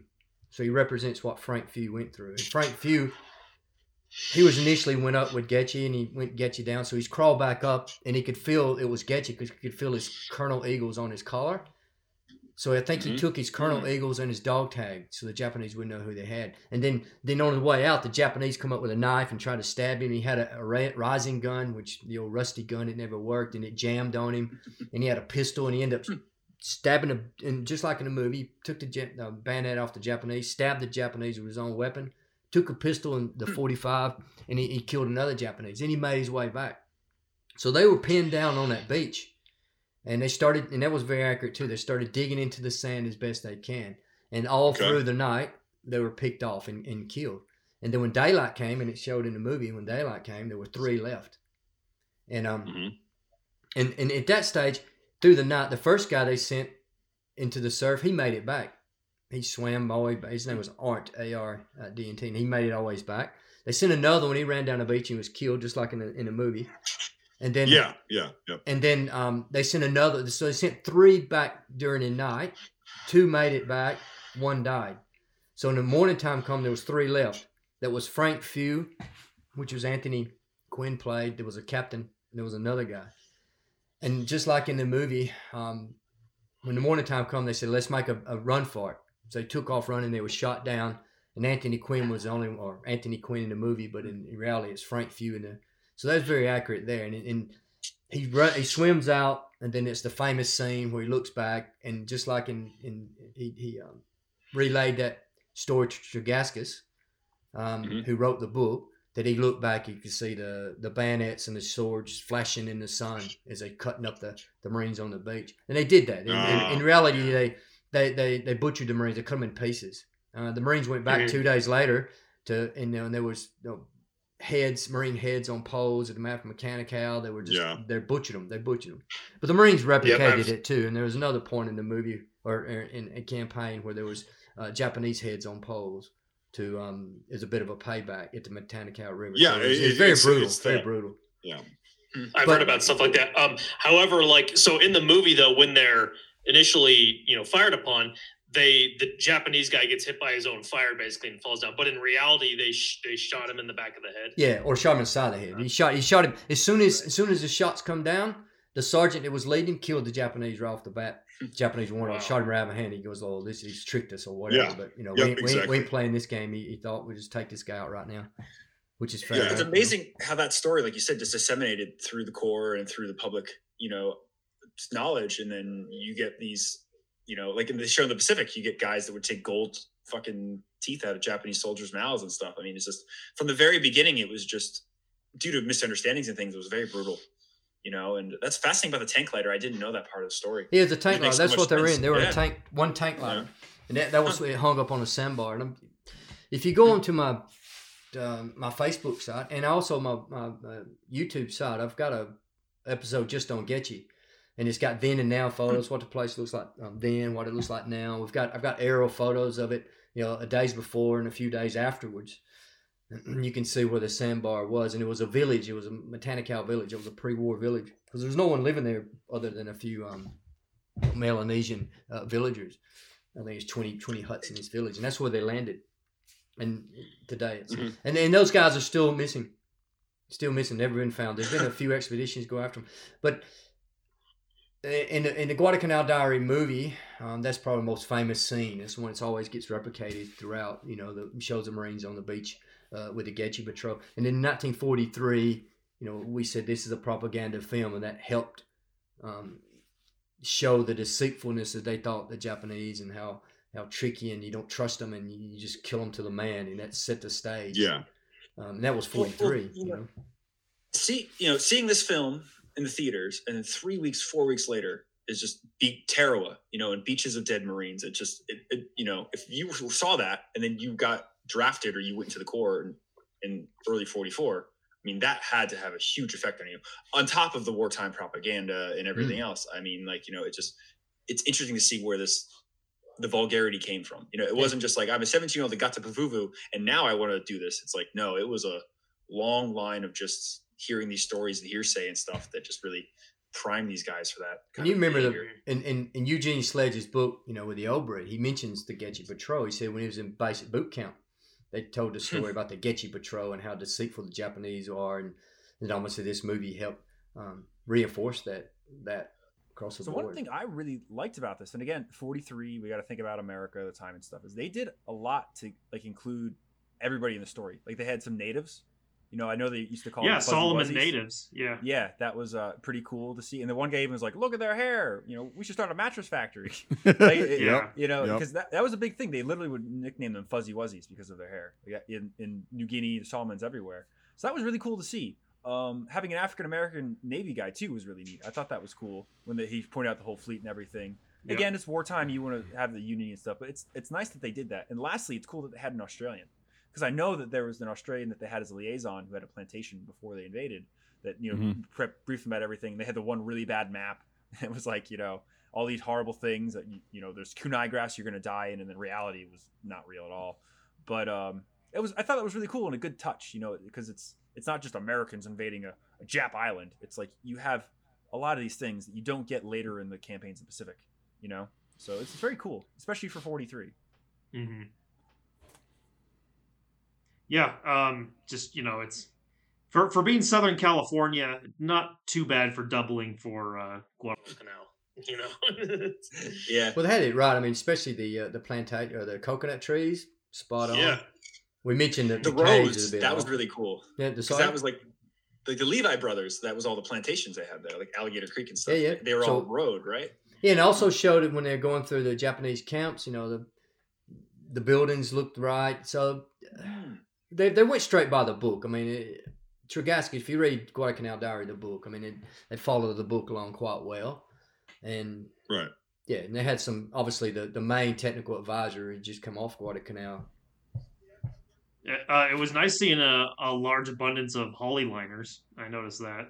Oh, yeah. That was awesome. Holly liners and masks. That was cool. Yeah, it was neat. I saw a Rising in there, too. I mean, they did a couple of Risings. Cool things. They're the N55 ones. Couple, yeah. Yep. I liked when they were on the troop ship and the guys are going to bed and all the O3s are hanging, and then there's one Rising hanging. And you see the Rising. The profile was pretty cool. So just that hooded sight on that Thompson, I don't get that. That's just a weird thing. So during the war, for propaganda and for films and stuff, they did doctor up a lot of weapons, and some of these things did exist after the war. So it could have been one of these guns that was made for to be a Nazi gun. because they're trying to replicate an MP40. No, but it was an American shooting it. It was an American. I know, but I'm saying that just the gun was just a prop that was used for the production. They're just like whatever. Hey, you need a Thompson? Yeah. Nobody cared. Because later, if you look at Kelly's Heroes, they had all these weapons like Thompsons. They had but that's in the 70s, dude. That's not. That's not 1943. Yeah. But they have this reinforcement on the front of the forend, and it's like, what I know that, but in 43, they got all the other gear really right because it was so fresh.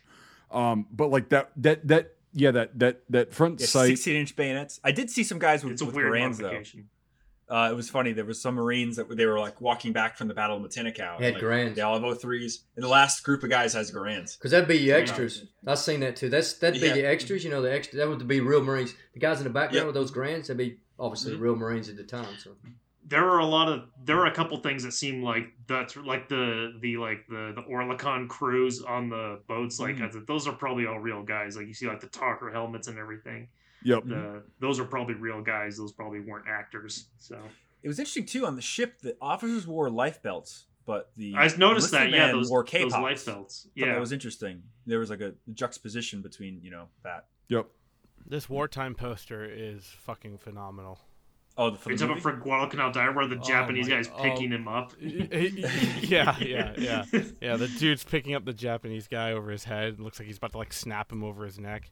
Well, Nate, do you want to share your screen and do IMFDB, and then we can see the poster you're talking about? Yeah, well, in 43, another wartime film came out, Gung Ho, which is about the Marine Raiders on Macon, and it's funny to compare that to this because I think this is a much better film. I love that poster. I know, right? Oh shit! Yeah, that's going on the podcast. That's the naval. Yeah, that's the naval officer from the patrol. Switch out the guy who's lifting him up. Switch out his head with Brian's face or something. Brian's O face. Yeah. Brian's O face. Oh. So as always, we're on IMFDB to take a look at the weapons used in the film. Mm-hmm. The 1911A1. Yep. 2 World Wars. And there's the laborer. Yeah, there's the laborer right there. I like that scene when he just goes down. I thought it was well done.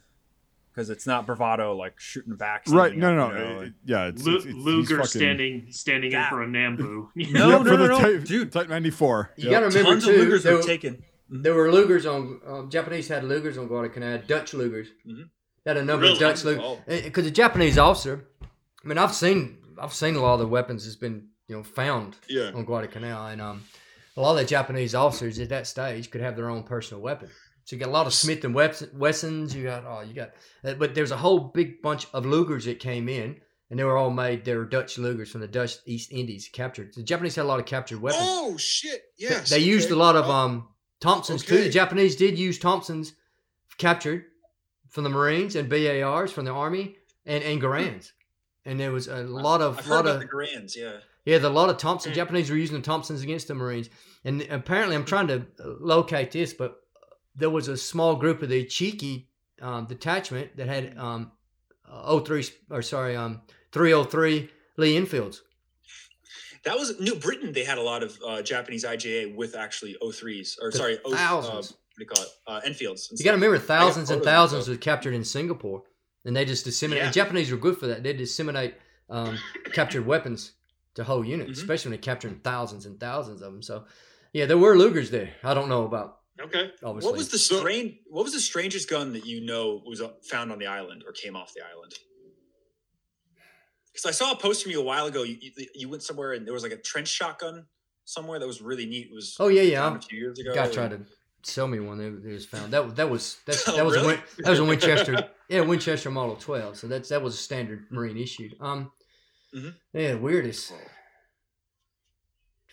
Yeah, I don't know.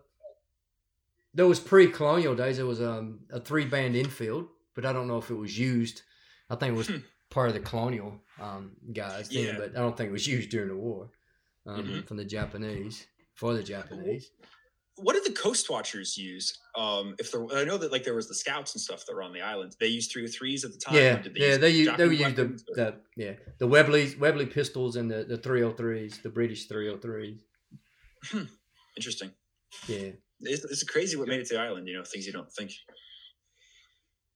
Well, clearly, the whoever made this page also assumed that it was standing in for a Nambu. Yeah, right. Which makes sense. I could see it. Yeah, that's what I thought initially. They probably But did. Yeah, on the no, show. I didn't know that. Yeah, if they actually had Lugers, PO8s. Oh yeah. Shit. Yeah, they did the same thing with the standing in for MP18s, MB28s, and Type 100s. Type for 100, They yeah. captured a few in China too.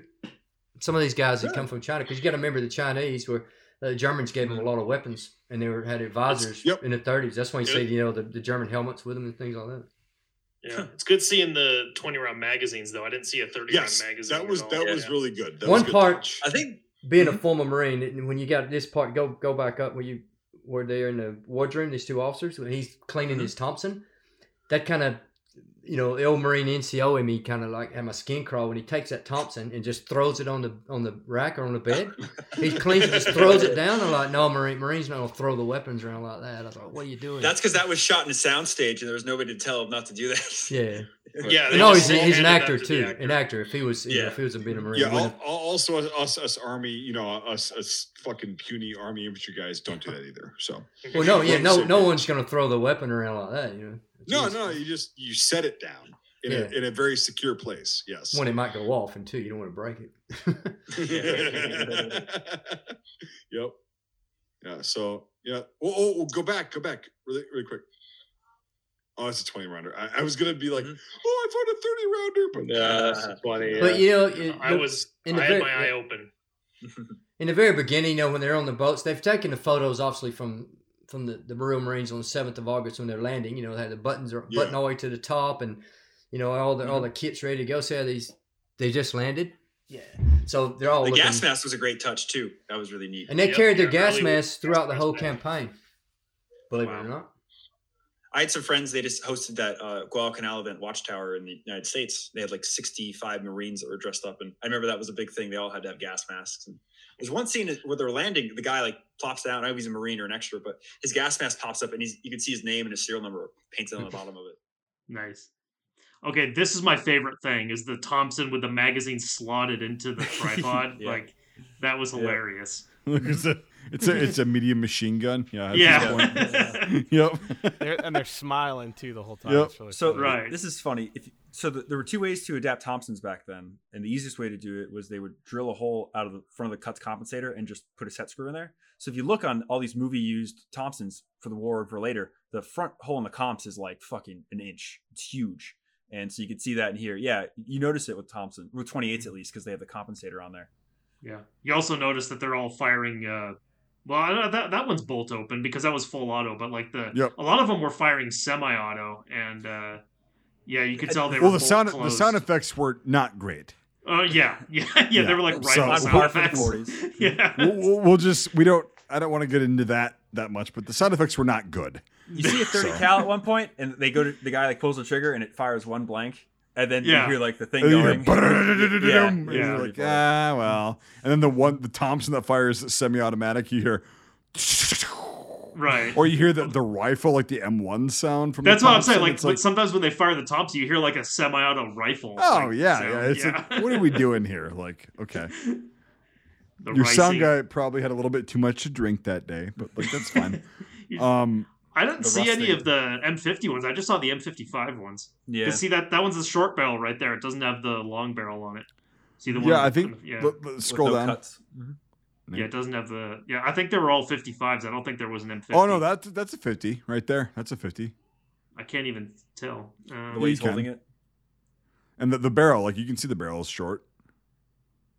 Yeah, the barrel's short, just like the 55. No, but it's not. Well, okay.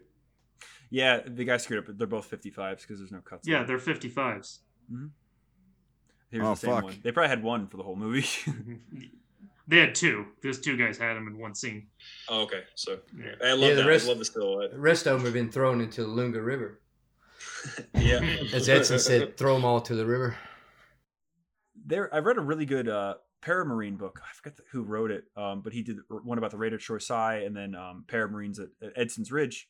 I think it's called the Damned Lot or something, but he talks about how the guys found out that the biggest problem with the rustings, as they call them because they would rust, was that the magazine springs were really weak. And somebody in their unit found out that if you double up the magazine springs, that they would work perfectly and they had no problems. So they basically got rid of half of the unit's guns and they made enough work.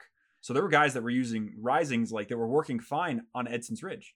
Like after everybody was like, fucking throw it away. And so it's funny how some dudes did find out a way to make it work, but generally it was a piece of shit. So many guns that are pieces of shit. We were just talking about the G43 the other day.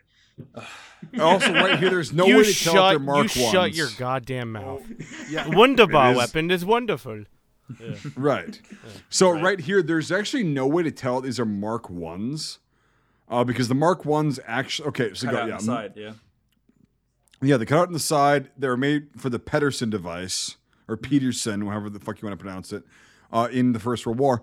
They also used a shitload of 03s that were just, whatever, not Mark 1s. I'd love to see them wear packs and not packs at times. It was neat to see how they're when they're. Yeah, that was good. That was good. Yep, because it's the same as the First World War. Is like you're not always going to be wearing packs. Okay, it's the 03A3. Yeah, not as bad came out as in 42.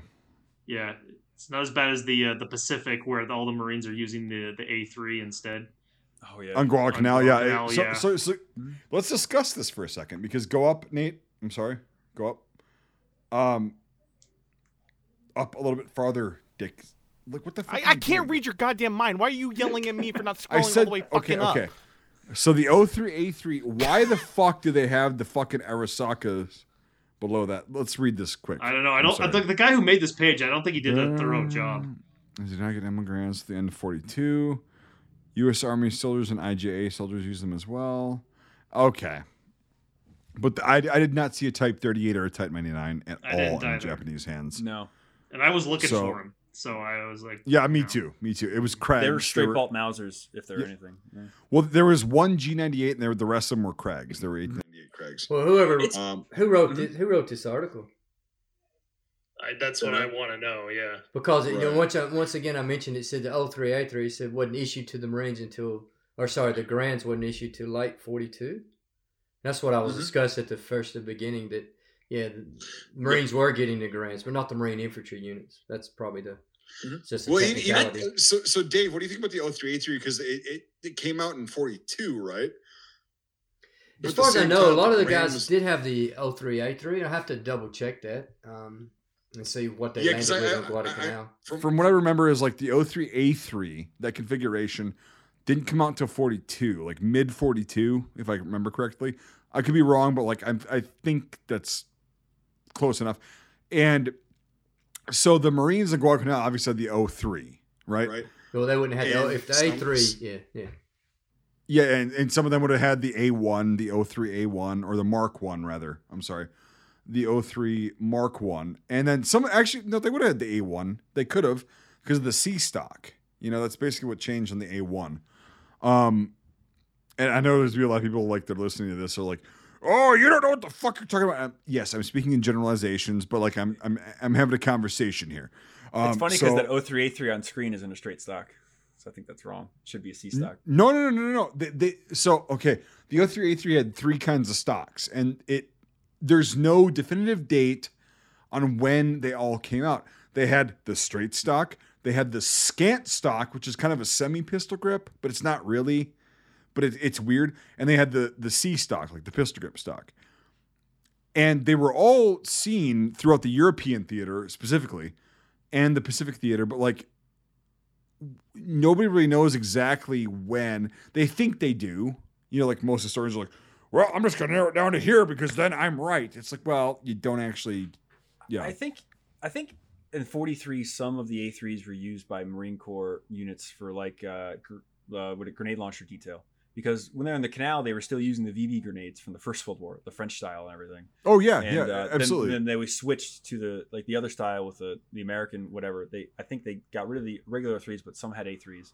Well, from my understanding, and Dave, correct me if I'm wrong, is they came out with the M1, the U.S. Rifle Caliber 30 M1, the M1 Garand, and they started trying to produce those as fast as possible from Winchester, Springfield. They tried to produce them as fast as possible, but they could not meet demand, and they were like, well, we have to update the 03, and they took feedback from guys in Operation Torch and in Guadalcanal in the South Pacific, and they were like, what can we do to make it better? Well, a rear aperture sight, blah, blah, blah, this and that, and they started producing the 03 A3 in 42 at the behest of like the feedback that they've gotten with the M1, and then from what I know is they issued entire units later on in like late 43 and 44. This is kind of an offshoot, but it's relevant. We'll come back to it. They started issuing entire units with the 03 A3 because the M1 was more time consuming to produce. And they were like, well, let's just give these guys 03 A3s in whatever stock configuration, whatever. Marines, Army, fucking you name it. Like, it doesn't matter. Like, is that what your research has? Well, I know the Marines infantry, I think in early 43 to mid 43, all the Marine infantry regiments had been issued the M1 Garands. I know the 1st Marine Division, when they left Guadalcanal, they went to Australia, and then they started getting replenished with the Garands in early 43. And by the time they hit Cape Gloucester in late 43, they all had Garands. All the infantry units had Garands. So I know some of the Army units. Army units are different. I believe the 3rd was the first unit to have Garands solely from the beginning to end. Like, you know, the 2nd and the 1st started with 03s, and at some point they did convert over to the Garand, you know, after the canal. But the 3rd to the 6th, it was all Garands. Well, my grandfather was in the 7th Corps in the U.S. Army in Europe, and he was in the Ordnance Company, Ordnance Evacuation Company. He carried an 03. I've got photos of him in Germany sitting on a bridge with an 03. Because a lot of the support units had 03s in the U.S. Army. Yep. Even P-17, M-17. And he wasn't no sniper. Everybody, he was a sniper. No, he was a sniper. He's a, he drove. Brian, most of the M7 or the Model 1917 rifles were actually given to like the Free French and the Brazilian units and shit like that. Rear echelon troops would be issued 03s more regularly than like you'd think.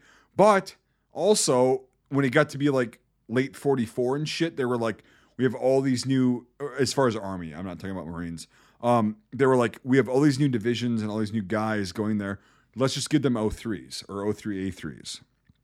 And so that's and what the fuck was I was just going to ask something. I'll just interject this quick. That's fascinating about the whole, if you're a sentry, you need 8 rounds. That makes so much sense for the doctrine of why they, outfitted those guys first compared to the infantrymen. And to me, that really fills up a picture for why the Garand, Yes, and really it's funny. So, Dave, you obviously know about New Guinea, right? Because like I was in the 32nd Division. Yeah, 32nd in Bunagona. Yep. Yeah. So I was actually in that unit, and so I know a lot about that history. Not as much as I should, and I'm always researching. But so they were in November of 42. they were in New Guinea with brand new issued M1s. They had just turned in their 03s for M1s. And that's around the same time that Guadalcanal was going on, but the Marines still had their 03s. And so that's why, like, that time period is like, well, let's get as many guys who are actually fighting M1s. And that's kind of why it's interesting. Another thing that I wanted to point out in this film, and I want to ask you about this, Dave, is because, okay, in the Pacific, when they're on Guadalcanal, they view the Army as like lesser. They're like, oh, they're fucking whatever, retards, whatever, shit. But in this film, they're like, oh, the Army's here. Hey, man, how's it going? We're brothers. Like, yeah, it's not great here, but like, you guys are gonna make it. In your research, how was that relationship in real life? Yeah, in real life, I mean, once again, you had inter-service rivalries back then, as you do now. Yeah. They called the Army doggies or dog faces, and the Marines, especially the Marines, at that stage, the average age of a Marine was 19. Average age of the U.S. Army was 26 overall. Mm-hmm. So the Marines have always been the youngest branch. So when the Army landed beforehand, and Marines went through the basic training, they said, you're the best, you're the best. The Army's infantry is like below you and everything. So they had that preconceived ideas, and they never really worked with the Army much.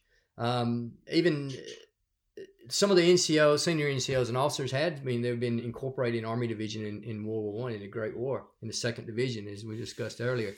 Yep. So they worked commingled with each other. In fact, there was like Marine officers commanding Army battalions and all kind of stuff. So they worked together before. But the Marines had that concept in their head. So they had that, especially the young boots, the young guys. Yep. The majority of the division was filled with guys less than 6 months. They were the Pearl Harbor recruits, guys that joined right after Pearl Harbor. They went to boot camp in January and come out in April and went into the units in April. And by August, they were hitting the beaches of Guadalcanal. Because they were supposed to train for 6 months before they could see further 6 months before they've seen any combat. So to answer your question, the first U.S. Army's units that landed in Guadalcanal was the 164th Infantry Regiment. And they were part of their Marical Division, and they were one of the garrison units that was sent out initially to garrison New Caledonia. And so they formed, as you know, a division from these loose regiments that was there. And the 164th were the first guys they sent in. The 164th really earned their spurs in the Battle of Henderson Field in October the 24th to the 27th. And that was, the famous incident where Barcelona was there, and they put one Marine in with a hole with the Army guy, and they commingled them. So after that, it became a reputation. The 164th referred to themselves as the 164th Marines. So they was good. The first Army unit they sent in there was these guys, and they formed a good reputation.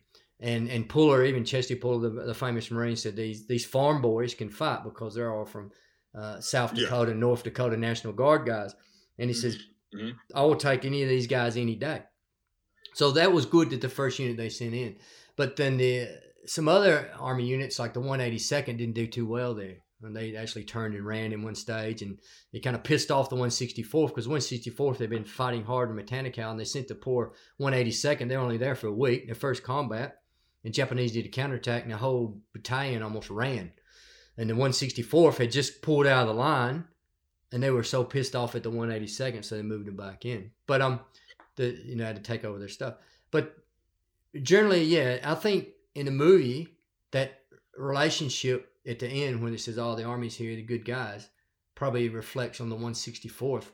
The 164th did a lot of good work. Yeah, the Marical guys. Yeah, the Marical, the 164th, and they consider, and in fact, the 164th veterans always wore the 1st Marine Division combat patch because they were part of the 1st Marine Division. When they first initially landed there was no Army units there, no Army Division, so they incorporated. They became part of the 1st Marine Division. There was another regiment in the 1st Marine Division, the 164th.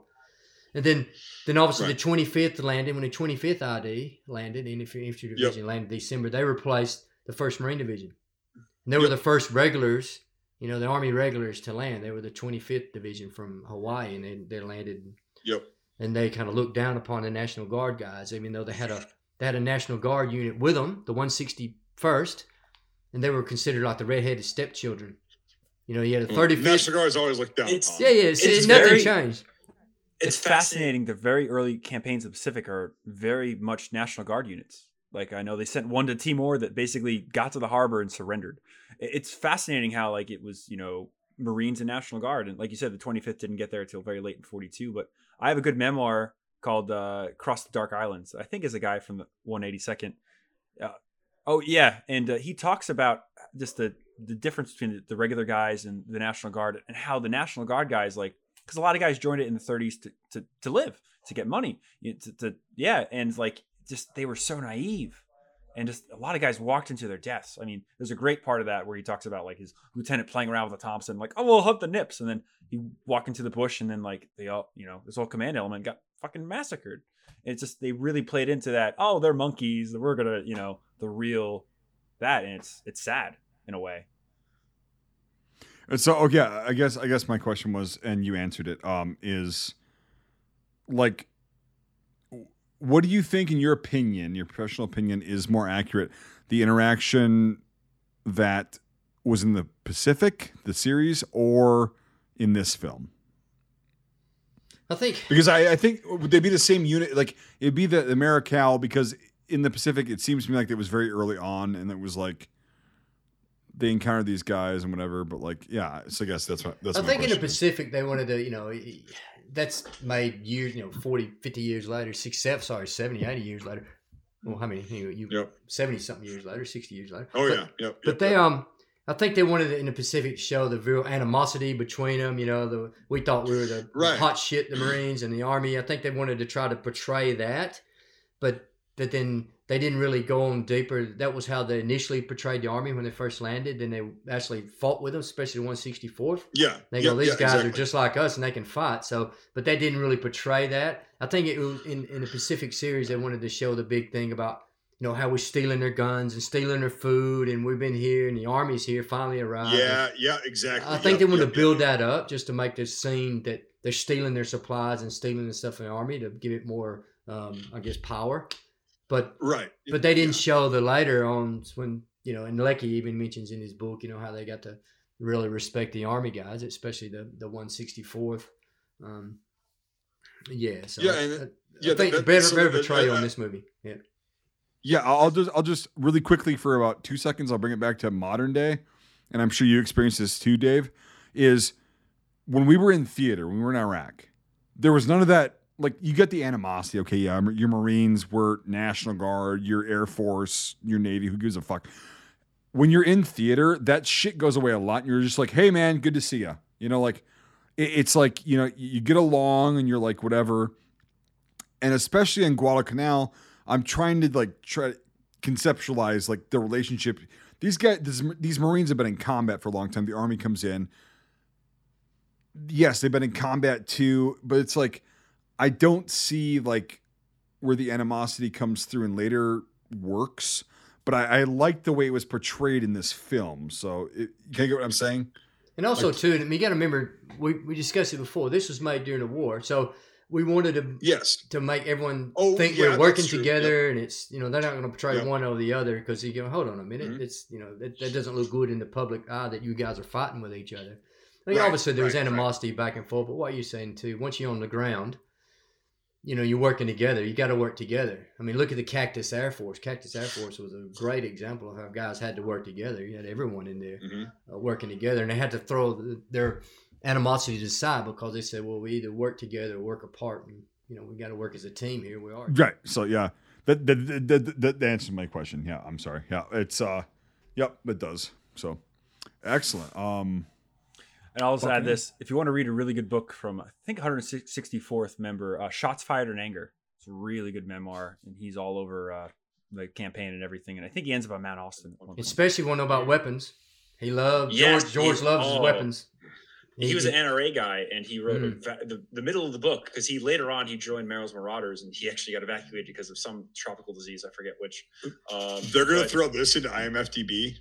They do that sometimes. Yeah. An A&M too. Yeah, we know they were on the fucking planes. Yes. Jesus Christ. Barely saw this thing. I saw it like on a carriage being dragged around at one point. Yeah, it was the hand cart. Yeah. It was in the final push, but it's like, It's good they had Yeah, the the hand carts in there. Marines. They had the hand carts there. Yeah, the next. Yeah, there it is, the right hand there. carts. Yeah. Well, like big so, Marine so thing. Dave, like the Marines would have had these fucking 1917s in Guadalcanal. Oh yeah. But Barcelona never Yeah, fired so- one from the hip. I'll tell you that right now. It's just one of those fallacies. Oh, That's a legend. Yeah, he never That's fired a it from the myth. hip. I guarantee it. That was one of the things I've been researching for about 4 years, and I got my whole big brief of evidence, and he never fired it from the hip. I mean, I've got Barcelona's statements and stuff he gave for his Medal of Honor, and he gave to these Marine officers. And I got it all. He had it on a tripod. He took exactly. Yeah. Mm-hmm. He took it. What we worked out. He's placed an M17 on an M19 tripod to give it a lower profile. And he says when he's moving from his one hole to the other, he throws it all on his back, spread eagle. It was on a tripod because he's a professional machine gunner. Is not going to be running around without a tripod. Because how are you going to fire that weapon without a tripod? You're not going to fire it from a log like the Pacific movie series have. You're going to fire it from your hip. So he had it mounted on a tripod. So he said the tripod and the weapon weighed 100 pounds. We had to run from 30 meters from one hole to 30 meters the other hole. Would you have to run with that barrel pointed down then? Because if you ran it with If you had a TD on it, you could lock it, kind of. But he but if you put through it ran back with barrel, the barrel pointed down. Yeah, because if you ran it with barrel pointed up, you'd have the whole back end digging into you as you would run. So barrel pointed down would probably be the best way to do it. And he also had the water can too on it. So he didn't actually the water burn his can hand. and the fucking. I don't know if he had a water can. that's such a fascinating story. That's so much cooler than what they found. And how he burned his arms because he had he didn't have 3rd-degree burns. He had 2nd-degree burns. He fired it from here, and that's how he burned his arms. You know how he burned his arms when he was picking it up. He picked it up To hump like it that. over, yeah. Because he had the tripod underneath, so he picked the whole thing up to move it that way. And When when as he was moving, it probably fucking. yeah, burned his arms. Yeah. That's how he burned his Yeah. arms. He mentions it. He's in his statement. He says this is how I did it.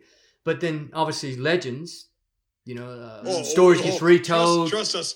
We got know. into the Sergeant York legend.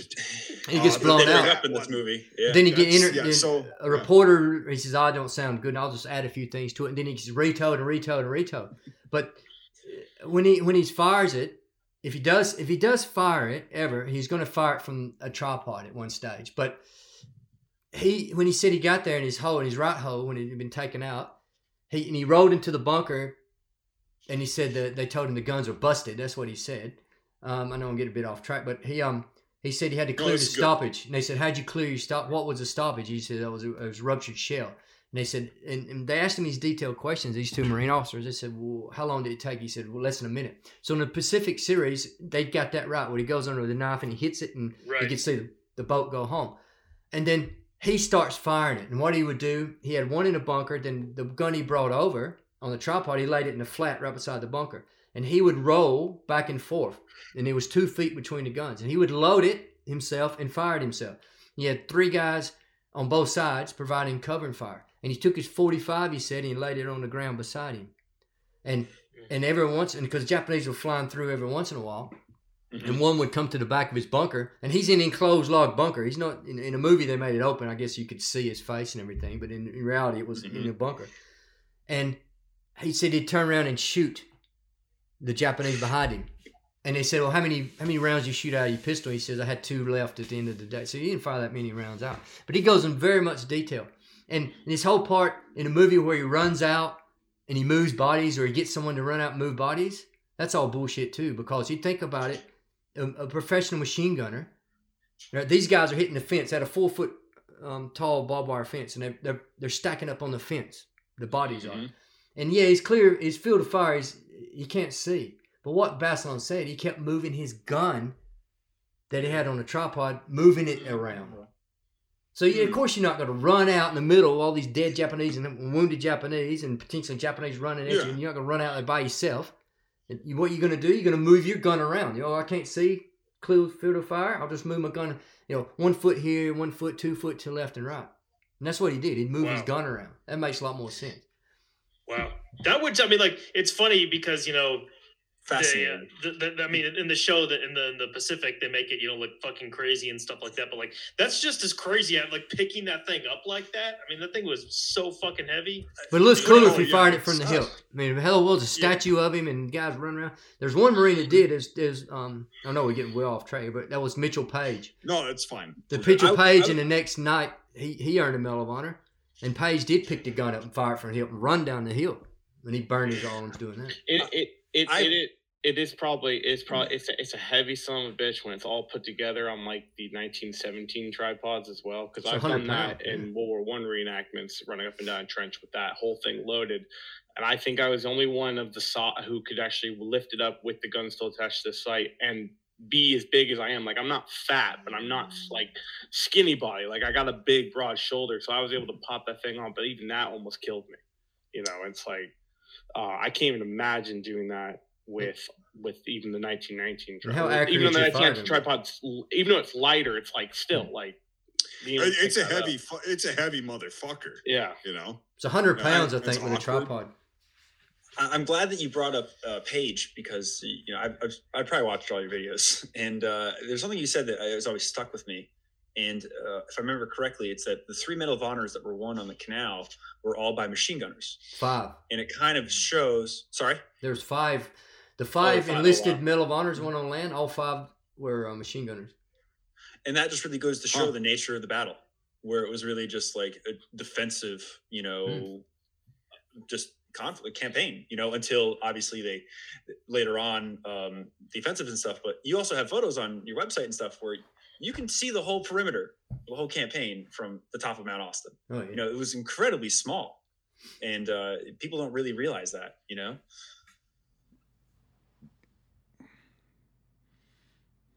Yeah, and you know, machine guns, like, so people, I guess people have a weird fascination with them because they're cool and whatever. But like, to actually be a proficient and like Dave was saying, a professional machine gunner, there's so much that's involved you have to know, and you have to do it lickety split. And it's very hard. And these guys, they had been trained from the experiences of the guys in the First World War. And then they adapted all that training, just like kind of we did with, like, I was trained by guys that were doing Vietnam tactics, basically. And you adapt that into modern tactics. And these guys picking up a tripod, a 1919 tripod with a 1917 on it, blah, blah, blah. That's something that it's not trained. It's not in the books. You just do it. Because you've got this adrenaline. You're like, I'm going to fucking die if I don't do this. And my boys are going to die too. Like, my friends are going to die. And so you just do it, and then all of a sudden that becomes the standard. Like, hey, you can do this, you know? Like, this is how we did it, and this is what worked. It's very interesting, like, that all 5 Medals of Honor on Guadalcanal are machine gunners. Yep. Very interesting. 3 Marines and 2 Army. Yep. Yeah, it's a very interesting job to have in the military. 1919, of course. Yep. Speaking of. Yep, here we go. Yeah, so we're going back on IMFDB. Yeah, all right. 1919. A4. Well, that's not. Yeah, it is an A4. Yeah, never mind. My bad. Go. Yep. I saw I don't think they listed it on IMDb, but there's one where it looked like an aircraft variant with the long vent holes on it. Like the Striker? Yeah. Later on in the war? Yeah, so... I think it's a scene where they only fire one blank. It's one of those, yeah. Stuart tanks. Yeah. They have Stuarts on Guadalcanal? Oh, yeah. But they look cooler because they had white bands around the turrets and stuff. Oh, nice. First Provisional Marine, or I'm not sure exactly. No, First Battalion. First Tank Battalion. Yeah. They used them on the Alligator Creek to clear out that whole pocket of Japs, I believe. Was that... Now, this tank just jogs my memory, and this is, I guess, be the question I asked Dave. Is that last scene of them pushing that hard, and them all getting pushed into the water like some kind of like cockroaches? That's not real. No. I've written, that was one of the things I wrote down. I go, no, it looks cool at the end because I think they Hollywooded that one quite a bit. You know, but that never happened. That never pushed them. And the only thing.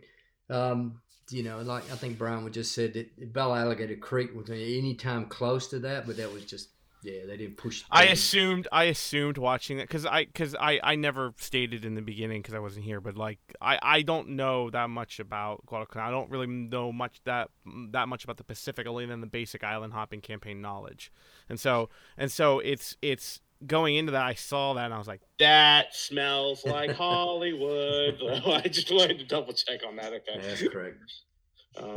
Cool. Lewis, I was correct. Woo! The aircraft yeah, you were correct. Yeah. Yeah, they're really cool. I still want the World War I one though really badly. There's a Type 92, like the one Brian was talking about, right there. Yeah, it's close. It's close, but but they were using the fucking Lewis, like with the regular Lewis. Oh yeah, for sure. But there was a Japanese Lewis. Yes, for sure. Yep. So the tripod's really cool. Like it's got this thing that extends up for anti-air and then for ground, and it's pretty complicated for what it is. Yeah, in the cave, and then I saw the M1 mortars from a mile away. Yeah, the Japanese were using them too. And the mortar explosions too. You know, they're very big for being mortar explosions. Oh yeah, yes, definitely a 60 mil. And then the naval gunfire. You know, when they were coming in, that was a bit danger close. I mean, it would never be that close. It was just all over the place, but look cool. Yeah. I loved when they had the bombing formations because you always hear about in the memoirs the V formations that would fly over. Yep. And it was cool how the three Vs. And it also, and what was good about the bombing too, I've written down. It's called, yeah, you're right, Mike. Tojo time. That they'd fly over and they said this is around lunchtime, so that was very accurate because that's when the Japanese are flying from a bow. It took them that long to bomb. So every day around lunchtime. Yeah. There's a TNT. Yeah. Yeah, because at night, they would talk about Washing Machine Charlie and Louis the Louse. Yeah.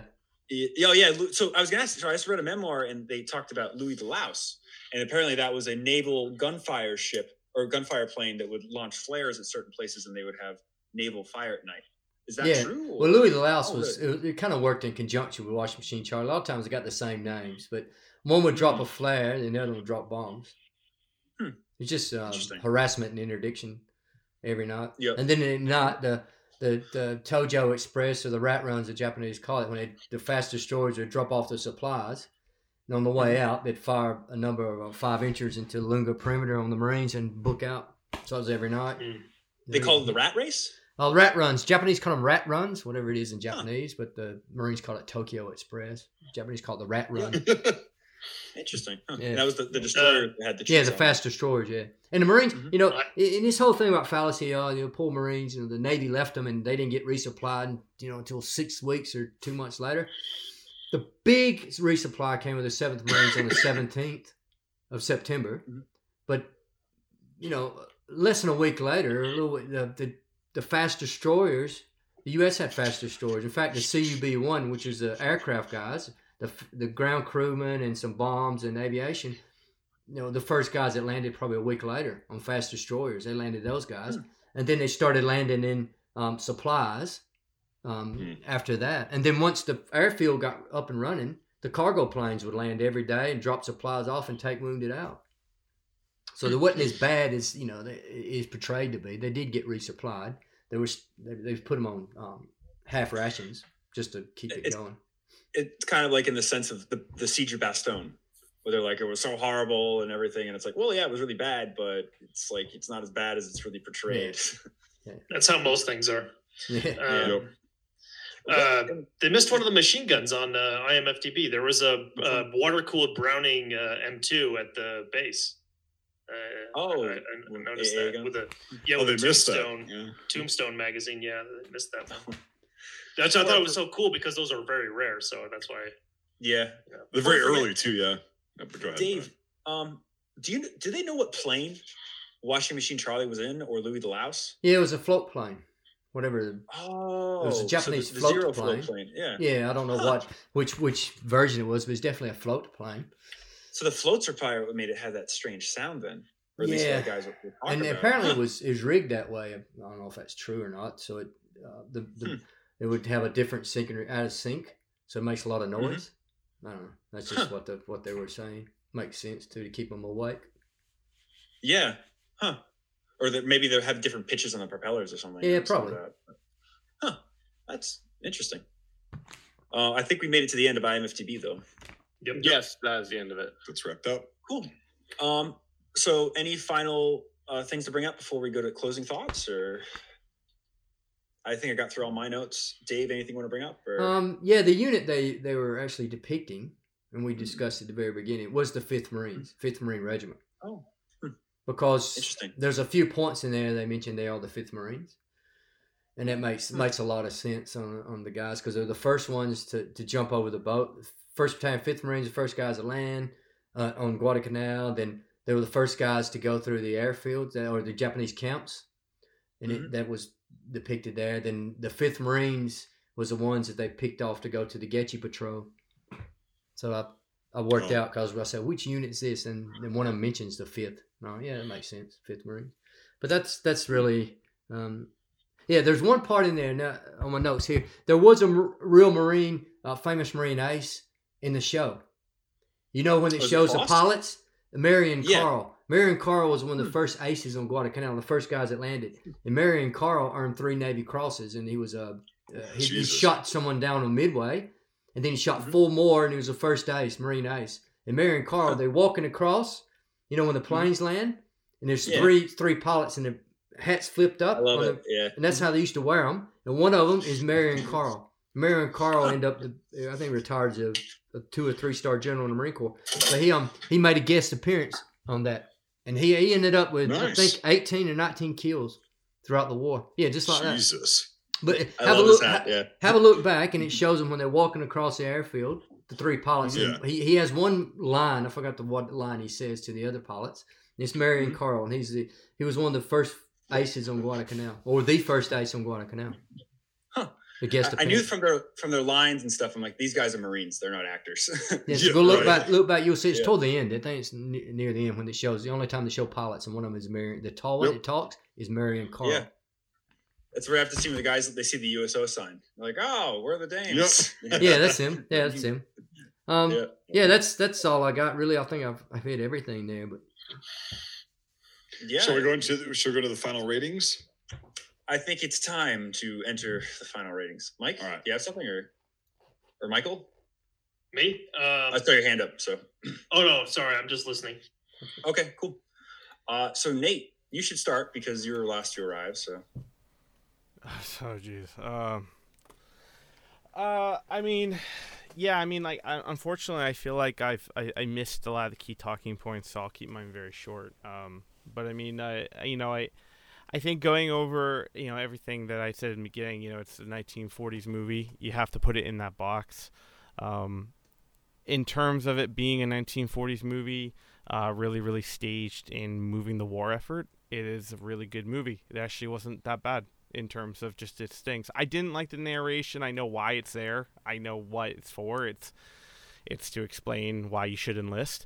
But it's like that's fine. Again, put it in the box. So I mean, I think it's if we were to compare it, which we will be re-releasing and redoing Sergeant York, to compare it to the Sergeant York when we did it the first time, it's like it was very. It holds a higher candle in my regards in terms of Sergeant York in the movie. I didn't skip 3/4 of the movie, which is what I did with Sergeant York, because I just couldn't handle it anymore. So this there's top people and bottom people. Oh, geez, shut up. There was a gobble gobble scene in here, though. Yeah, I did like that. Yeah. I was going to mention that. Yeah. There was a. They referenced the movie. Yeah. Well, the 1922 reference. But what's anyway, that? I'm just a stupid Japanese soldier. What is that? Oh my God! Let's do it. Yeah. That's forgivable. Yeah. Go ahead. I'm sorry. Lot of 1940s. The Japanese are stupid. The Japanese are dumb. They don't know anything. But yet they, will stomp your shit in. So, it's. I really think, again, putting in the box. I'm gonna give it a 7 out of 10 Screaming Mel Gibson's, just because I think it is the best. I think in terms of that score. I mean, there are little things I could say. I could pick it apart, but again, time. When it was filmed, during the war, etc., you got to take that into consideration. So yeah, I think that's my score. One quick thing, and I do want to do. I had this prepared. I have to I have a written apology to Sean, and it is I made a boo boo, so this is my apology written out. I, Nate from Maryland, sincerely apologize for not remembering that Many Wars Ago was in fact the movie that Sean had been recommending since the first inception of this podcast. I sincerely regret my actions, and as penance, will abstain from Old Bay seasoning for a week. Oh, you fucking goofed. Not written by Sean at all. Not the Old I see Bay. it now. I see it now. Okay. So, Yeah. there we go. But right. yeah, 7 out of 10. All right. Who are you throwing it to?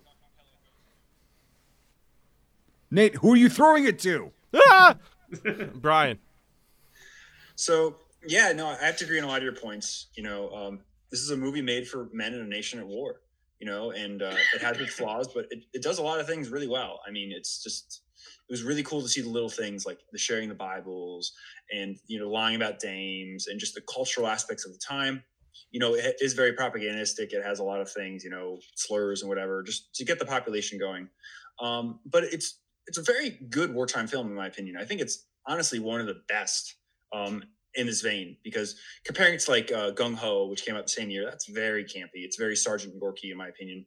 And then another film later in the war, it's kind of good, but I don't like it. It's A Walk in the Sun, which is about the invasion of Salerno. I mean, this to me is like probably the best American-made wartime film, because it shows the bad and the good, and it was just the one shot of a platoon of dead Marines in the surf is just very striking, in that time, the middle of the war, and thinking about the campaigns that went on, you have the Southern Solomons campaigns and the real horrible campaigns of the Pacific are about to start. Tarawa, Peleliu, I mean, it's just going to get worse. So it's just very interesting how it came out right at this time.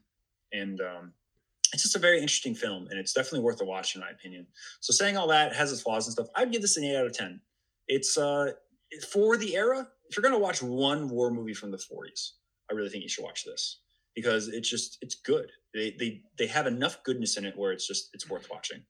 So, and I passed the pillow. Yeah. At least they never had a cliche thing. No, which I was waiting for that. Oh God, yes, right. Chinese takeout or Japanese takeout, right? I'll pass the talking pill with you, Michael. Okay. Yeah, I agree with everything. It's funny, while I was watching this, because I was watching it in the box, as we were saying, and when I was watching it, I was thinking, my God, like, you could never do a movie today with narration unless it was like maybe a character in the movie. That is such a thing of the past. It's so weird to see that now. And there's a lot of movies back then. The one that really came to my mind when I was watching it was what's it called? The Civil War movie. I forgot. But anyway, I forgot its name. But Red Badge of Courage. Yeah, Red Badge of Courage. That's what it was. Yeah, it's the same thing where it's like the movie's based on a book, and the narration is just stuff from the book, being said by who knows. It's not like a character in the movie or anything, and that sort of thing you just have to accept. But it's just funny that a movie can never get away with that today. Yeah, the propaganda stuff. Like I say, the propaganda stuff was very much directed towards Japanese are bad. It was not like, again, it's really interesting that there was not a lot of like hardcore patriotism, like that sort of thing. Like, we were doing this for our country and stuff like that. It seemed like it wasn't a Sergeant York type of push on that. Yeah, definitely not. The propaganda was definitely, this is the enemy, this is the enemy, this is the enemy. And I thought that the all of the stuff with the Marines, it was very much like, I thought for the time, it was being very honest. Like, yes, this is a hard job to do this sort of thing. It's not always fun. It's going to be tough. You're going to be scared. I thought it was very honest for the time period that it was made in when it came to that. But yeah, the stuff with the Japanese was, very stupid. But I was impressed. Yeah, I agree, Brian. I think it's better than a lot of war movies that were made at the time, especially for ones that were made during the war. I was actually pretty impressed with a lot of stuff in it. So I'm gonna give it 6 out of 10, and that's it's I recommend it. It's half and half. Yes, take it with the grain of salt and watching it in the box of the time period it's made in. But for what it is, it's pretty good. I'm from Flatbush. Yep. The actors did not annoy me in this one like they have with like Stalag 17. I was gonna ask, did it annoy you at all? No, they didn't. I thought these actors were actually, and the characters were pretty good. There was none of that fucking there was none of that fixed bayonets bullshit or Stalag 17 or Pusher or anything like that. I mean, that was kind of there, but like I don't know, they were tolerable. But the New York actor wasn't awful. It was actually a very it was probably the most pre-realistic, pre-realistic, right. Not over eccentric. Oh yeah, probably because he probably was from that area, so it's not that over the top. I have to push this. He's a good middle of the road New Yorker. Yeah. No, that's a good. We're out there. They were not annoying to me. Yeah, like I said, there was none of that like, oh, I love Betty Quable like horse shit or anything like that. It's like we got no avocados. Right. Yeah. We ain't got no avocado. Yeah, but. I do recommend it, but 6 out of 10. So the last one we'll go with I guess Michael B. That is. Yep. All right. You guys have said a lot of what I was gonna say. That's kind of why I like going later. Like Nate usually gets the privilege of. I like to be last, but it's fine. Yeah, I know penis, but like let's just move on with this. So one thing I will bring up is I literally have seen scenes from the last like quarter of this film, and I didn't know what film it was from until I watched it. I'm like, me too. Oh, I've seen these scenes before, like the running and gunning with the Thompsons and all that shit and the Stewarts. I'm like, oh, okay, so this is this film. Overall, again, I cringe usually because I know it's propagandistic, but this one, like you guys were saying, was like not that egregious. It was actually watchable. And yes, they got some shit, little details wrong, blah, blah, blah. But if you understand the context of the time, I get it. Because there's films that could have done a lot better 20 years after the Second World War ended. And they just chose not to. And it's like, well, these guys did better than you guys did. So there's no fucking excuse. Anyway, love the Holly liners. Love that. Love that. I mean, really love that. That was amazing. They probably were just like, these are shit, so yeah, in your Hollywood set, you can fucking use these. Yeah. Take all these fucking things. Yeah. Yeah, you can let them run off of your fucking heads while you're doing your fake rain and shit. Like, we need real, like, low pressure and high pressure liners. But anyway, so overall, not bad at all, and I would give it a 7 out of 10. Because, yeah, I'd recommend it as a wartime. It is a propaganda film, whatever. You've already discussed that. But it's the least egregiously shitty out of all of them that I've seen so far. And so, yeah, 7 out of 10. That's all I've got. Dave? Oh, yeah. I think, just to go on what all you guys were saying, I think the narration, I don't know if I can think of that part, is it's a diary. Maybe that's what, someone's reading the diary to you. I don't know what they were getting at. I would say read the book. I know you listeners can't see it, but that's a 1943 original copy. Oh, nice. Oh, shit. Guadalcanal Diary. I mean, you can get them fairly cheap, but the Yeah. book is almost like a screenplay. And they've went around quite a long what the book says and how the screenplay is. I would say if you're going to look at any Guadalcanal movie to say realistic, this would be the movie to watch. It's the most realistic movie of any Guadalcanal one I've seen. I think I've seen all of them. There's not that many been made, but if you're going to look at a Guadalcanal movie, I would read the book first, Richard Kurgaskis' Guadalcanal Diary, and then watch the movie. And then it puts a few things together. It fills a lot of lines in, but I would recommend this movie and recommend the book for anyone who has an interest in Guadalcanal. And obviously take aboard this made during the war and all the other points you guys just said. But for a Guadalcanal movie or even a war movie, I would, especially made during the war, I'd give it like a 7. Yeah. Yeah, very, very solid. And just because we're here, I mean, you've seen the Thin Red Line, the most I was going to bring the that 90s up. one. Which one? There's 2 of them. The most 90s recent one. one, the 90s one. Mm-hmm. What I'd like it if you're willing. I'd love to have you back on the show to talk about that. But just to compare them quickly, I mean, what is your quick opinion to that? You know, I know they have carbines and a lot of things. That'd be another show, but Mm-hmm. It's a long movie, and oh yeah, there was no M1 carbines on Guadalcanal. I'll say that much. And the stupid grenade scene. Shit. But the bunker clearing scene is very realistic.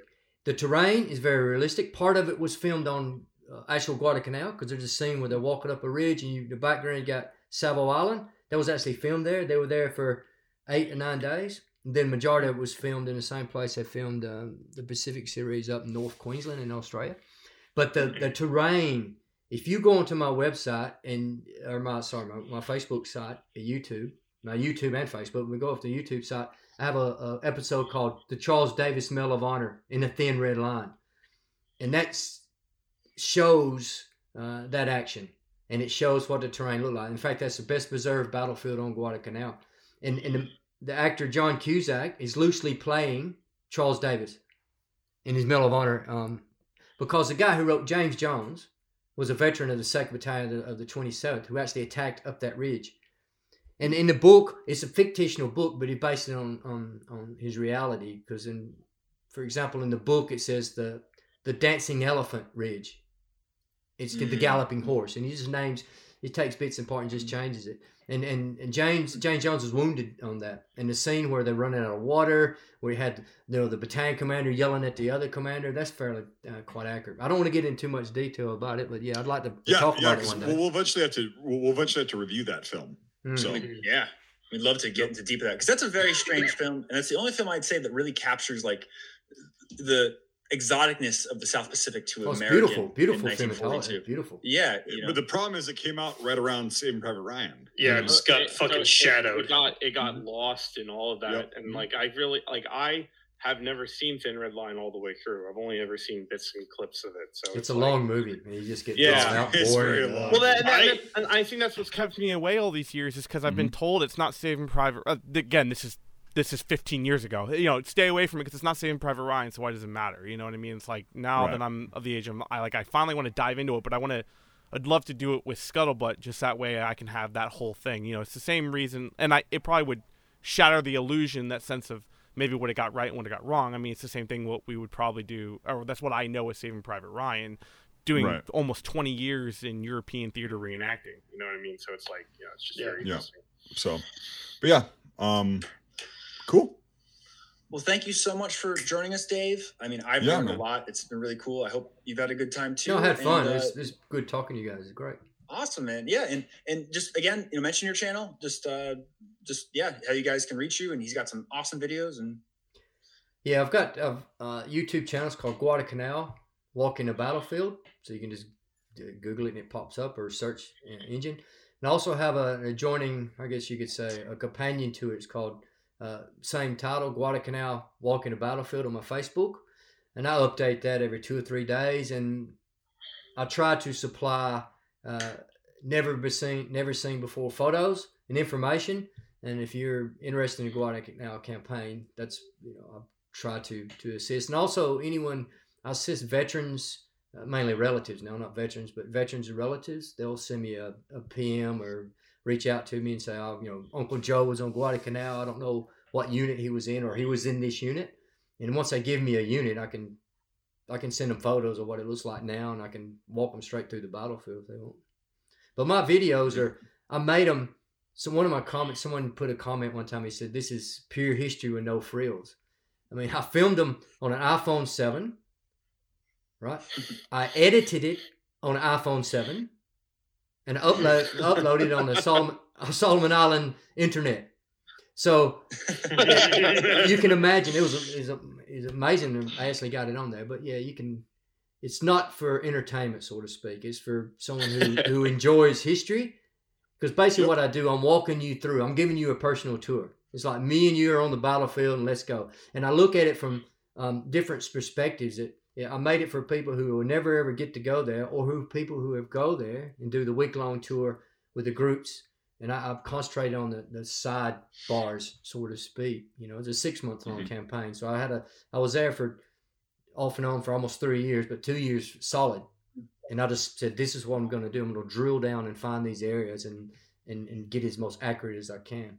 So, yeah. That's awesome. For being a history nerd, they're fucking awesome. And it's a on the ground perspective of the battle and what these guys lived and these things that, have through time have just myths and everything have entered it. But Dave gets to the facts. Like you heard with Barcelona and everything, it's just the facts of what happened. Yep. And it's awesome. I want to know more about that. Oh yeah, because I didn't know all that stuff. So that's awesome. If you go, so cool. Yeah, well, I guess I could promote a podcast. I made a number of podcasts, but there's one called the World War II Podcast with Angus Wallace.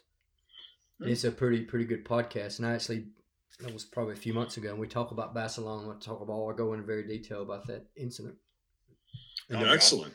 Barcelona versus the myth versus the man, so to speak. Well, that's kind of what we're doing here. Is we're just looking for the truth and like as close to what happened as possible, and also promoting other podcasts. Fuck yeah, do it.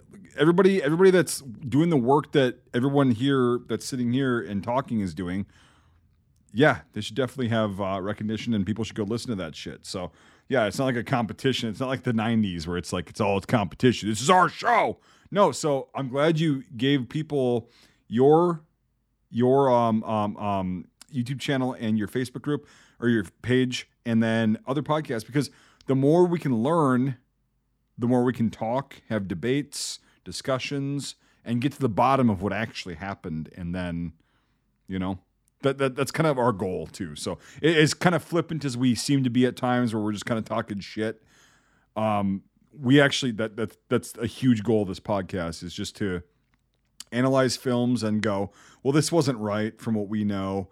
This was right, and we have experts in their fields like you and other people on, and it just makes it so much better to learn. So yeah, I'm happy to talk about the Pacific, but I don't know if you're doing TV series, but I'm happy to come back on and talk about the Guadalcanal bits, and we can really drill. There's talks about that for sure. That's going to be a doozy. We can drill down into those. Oh yeah.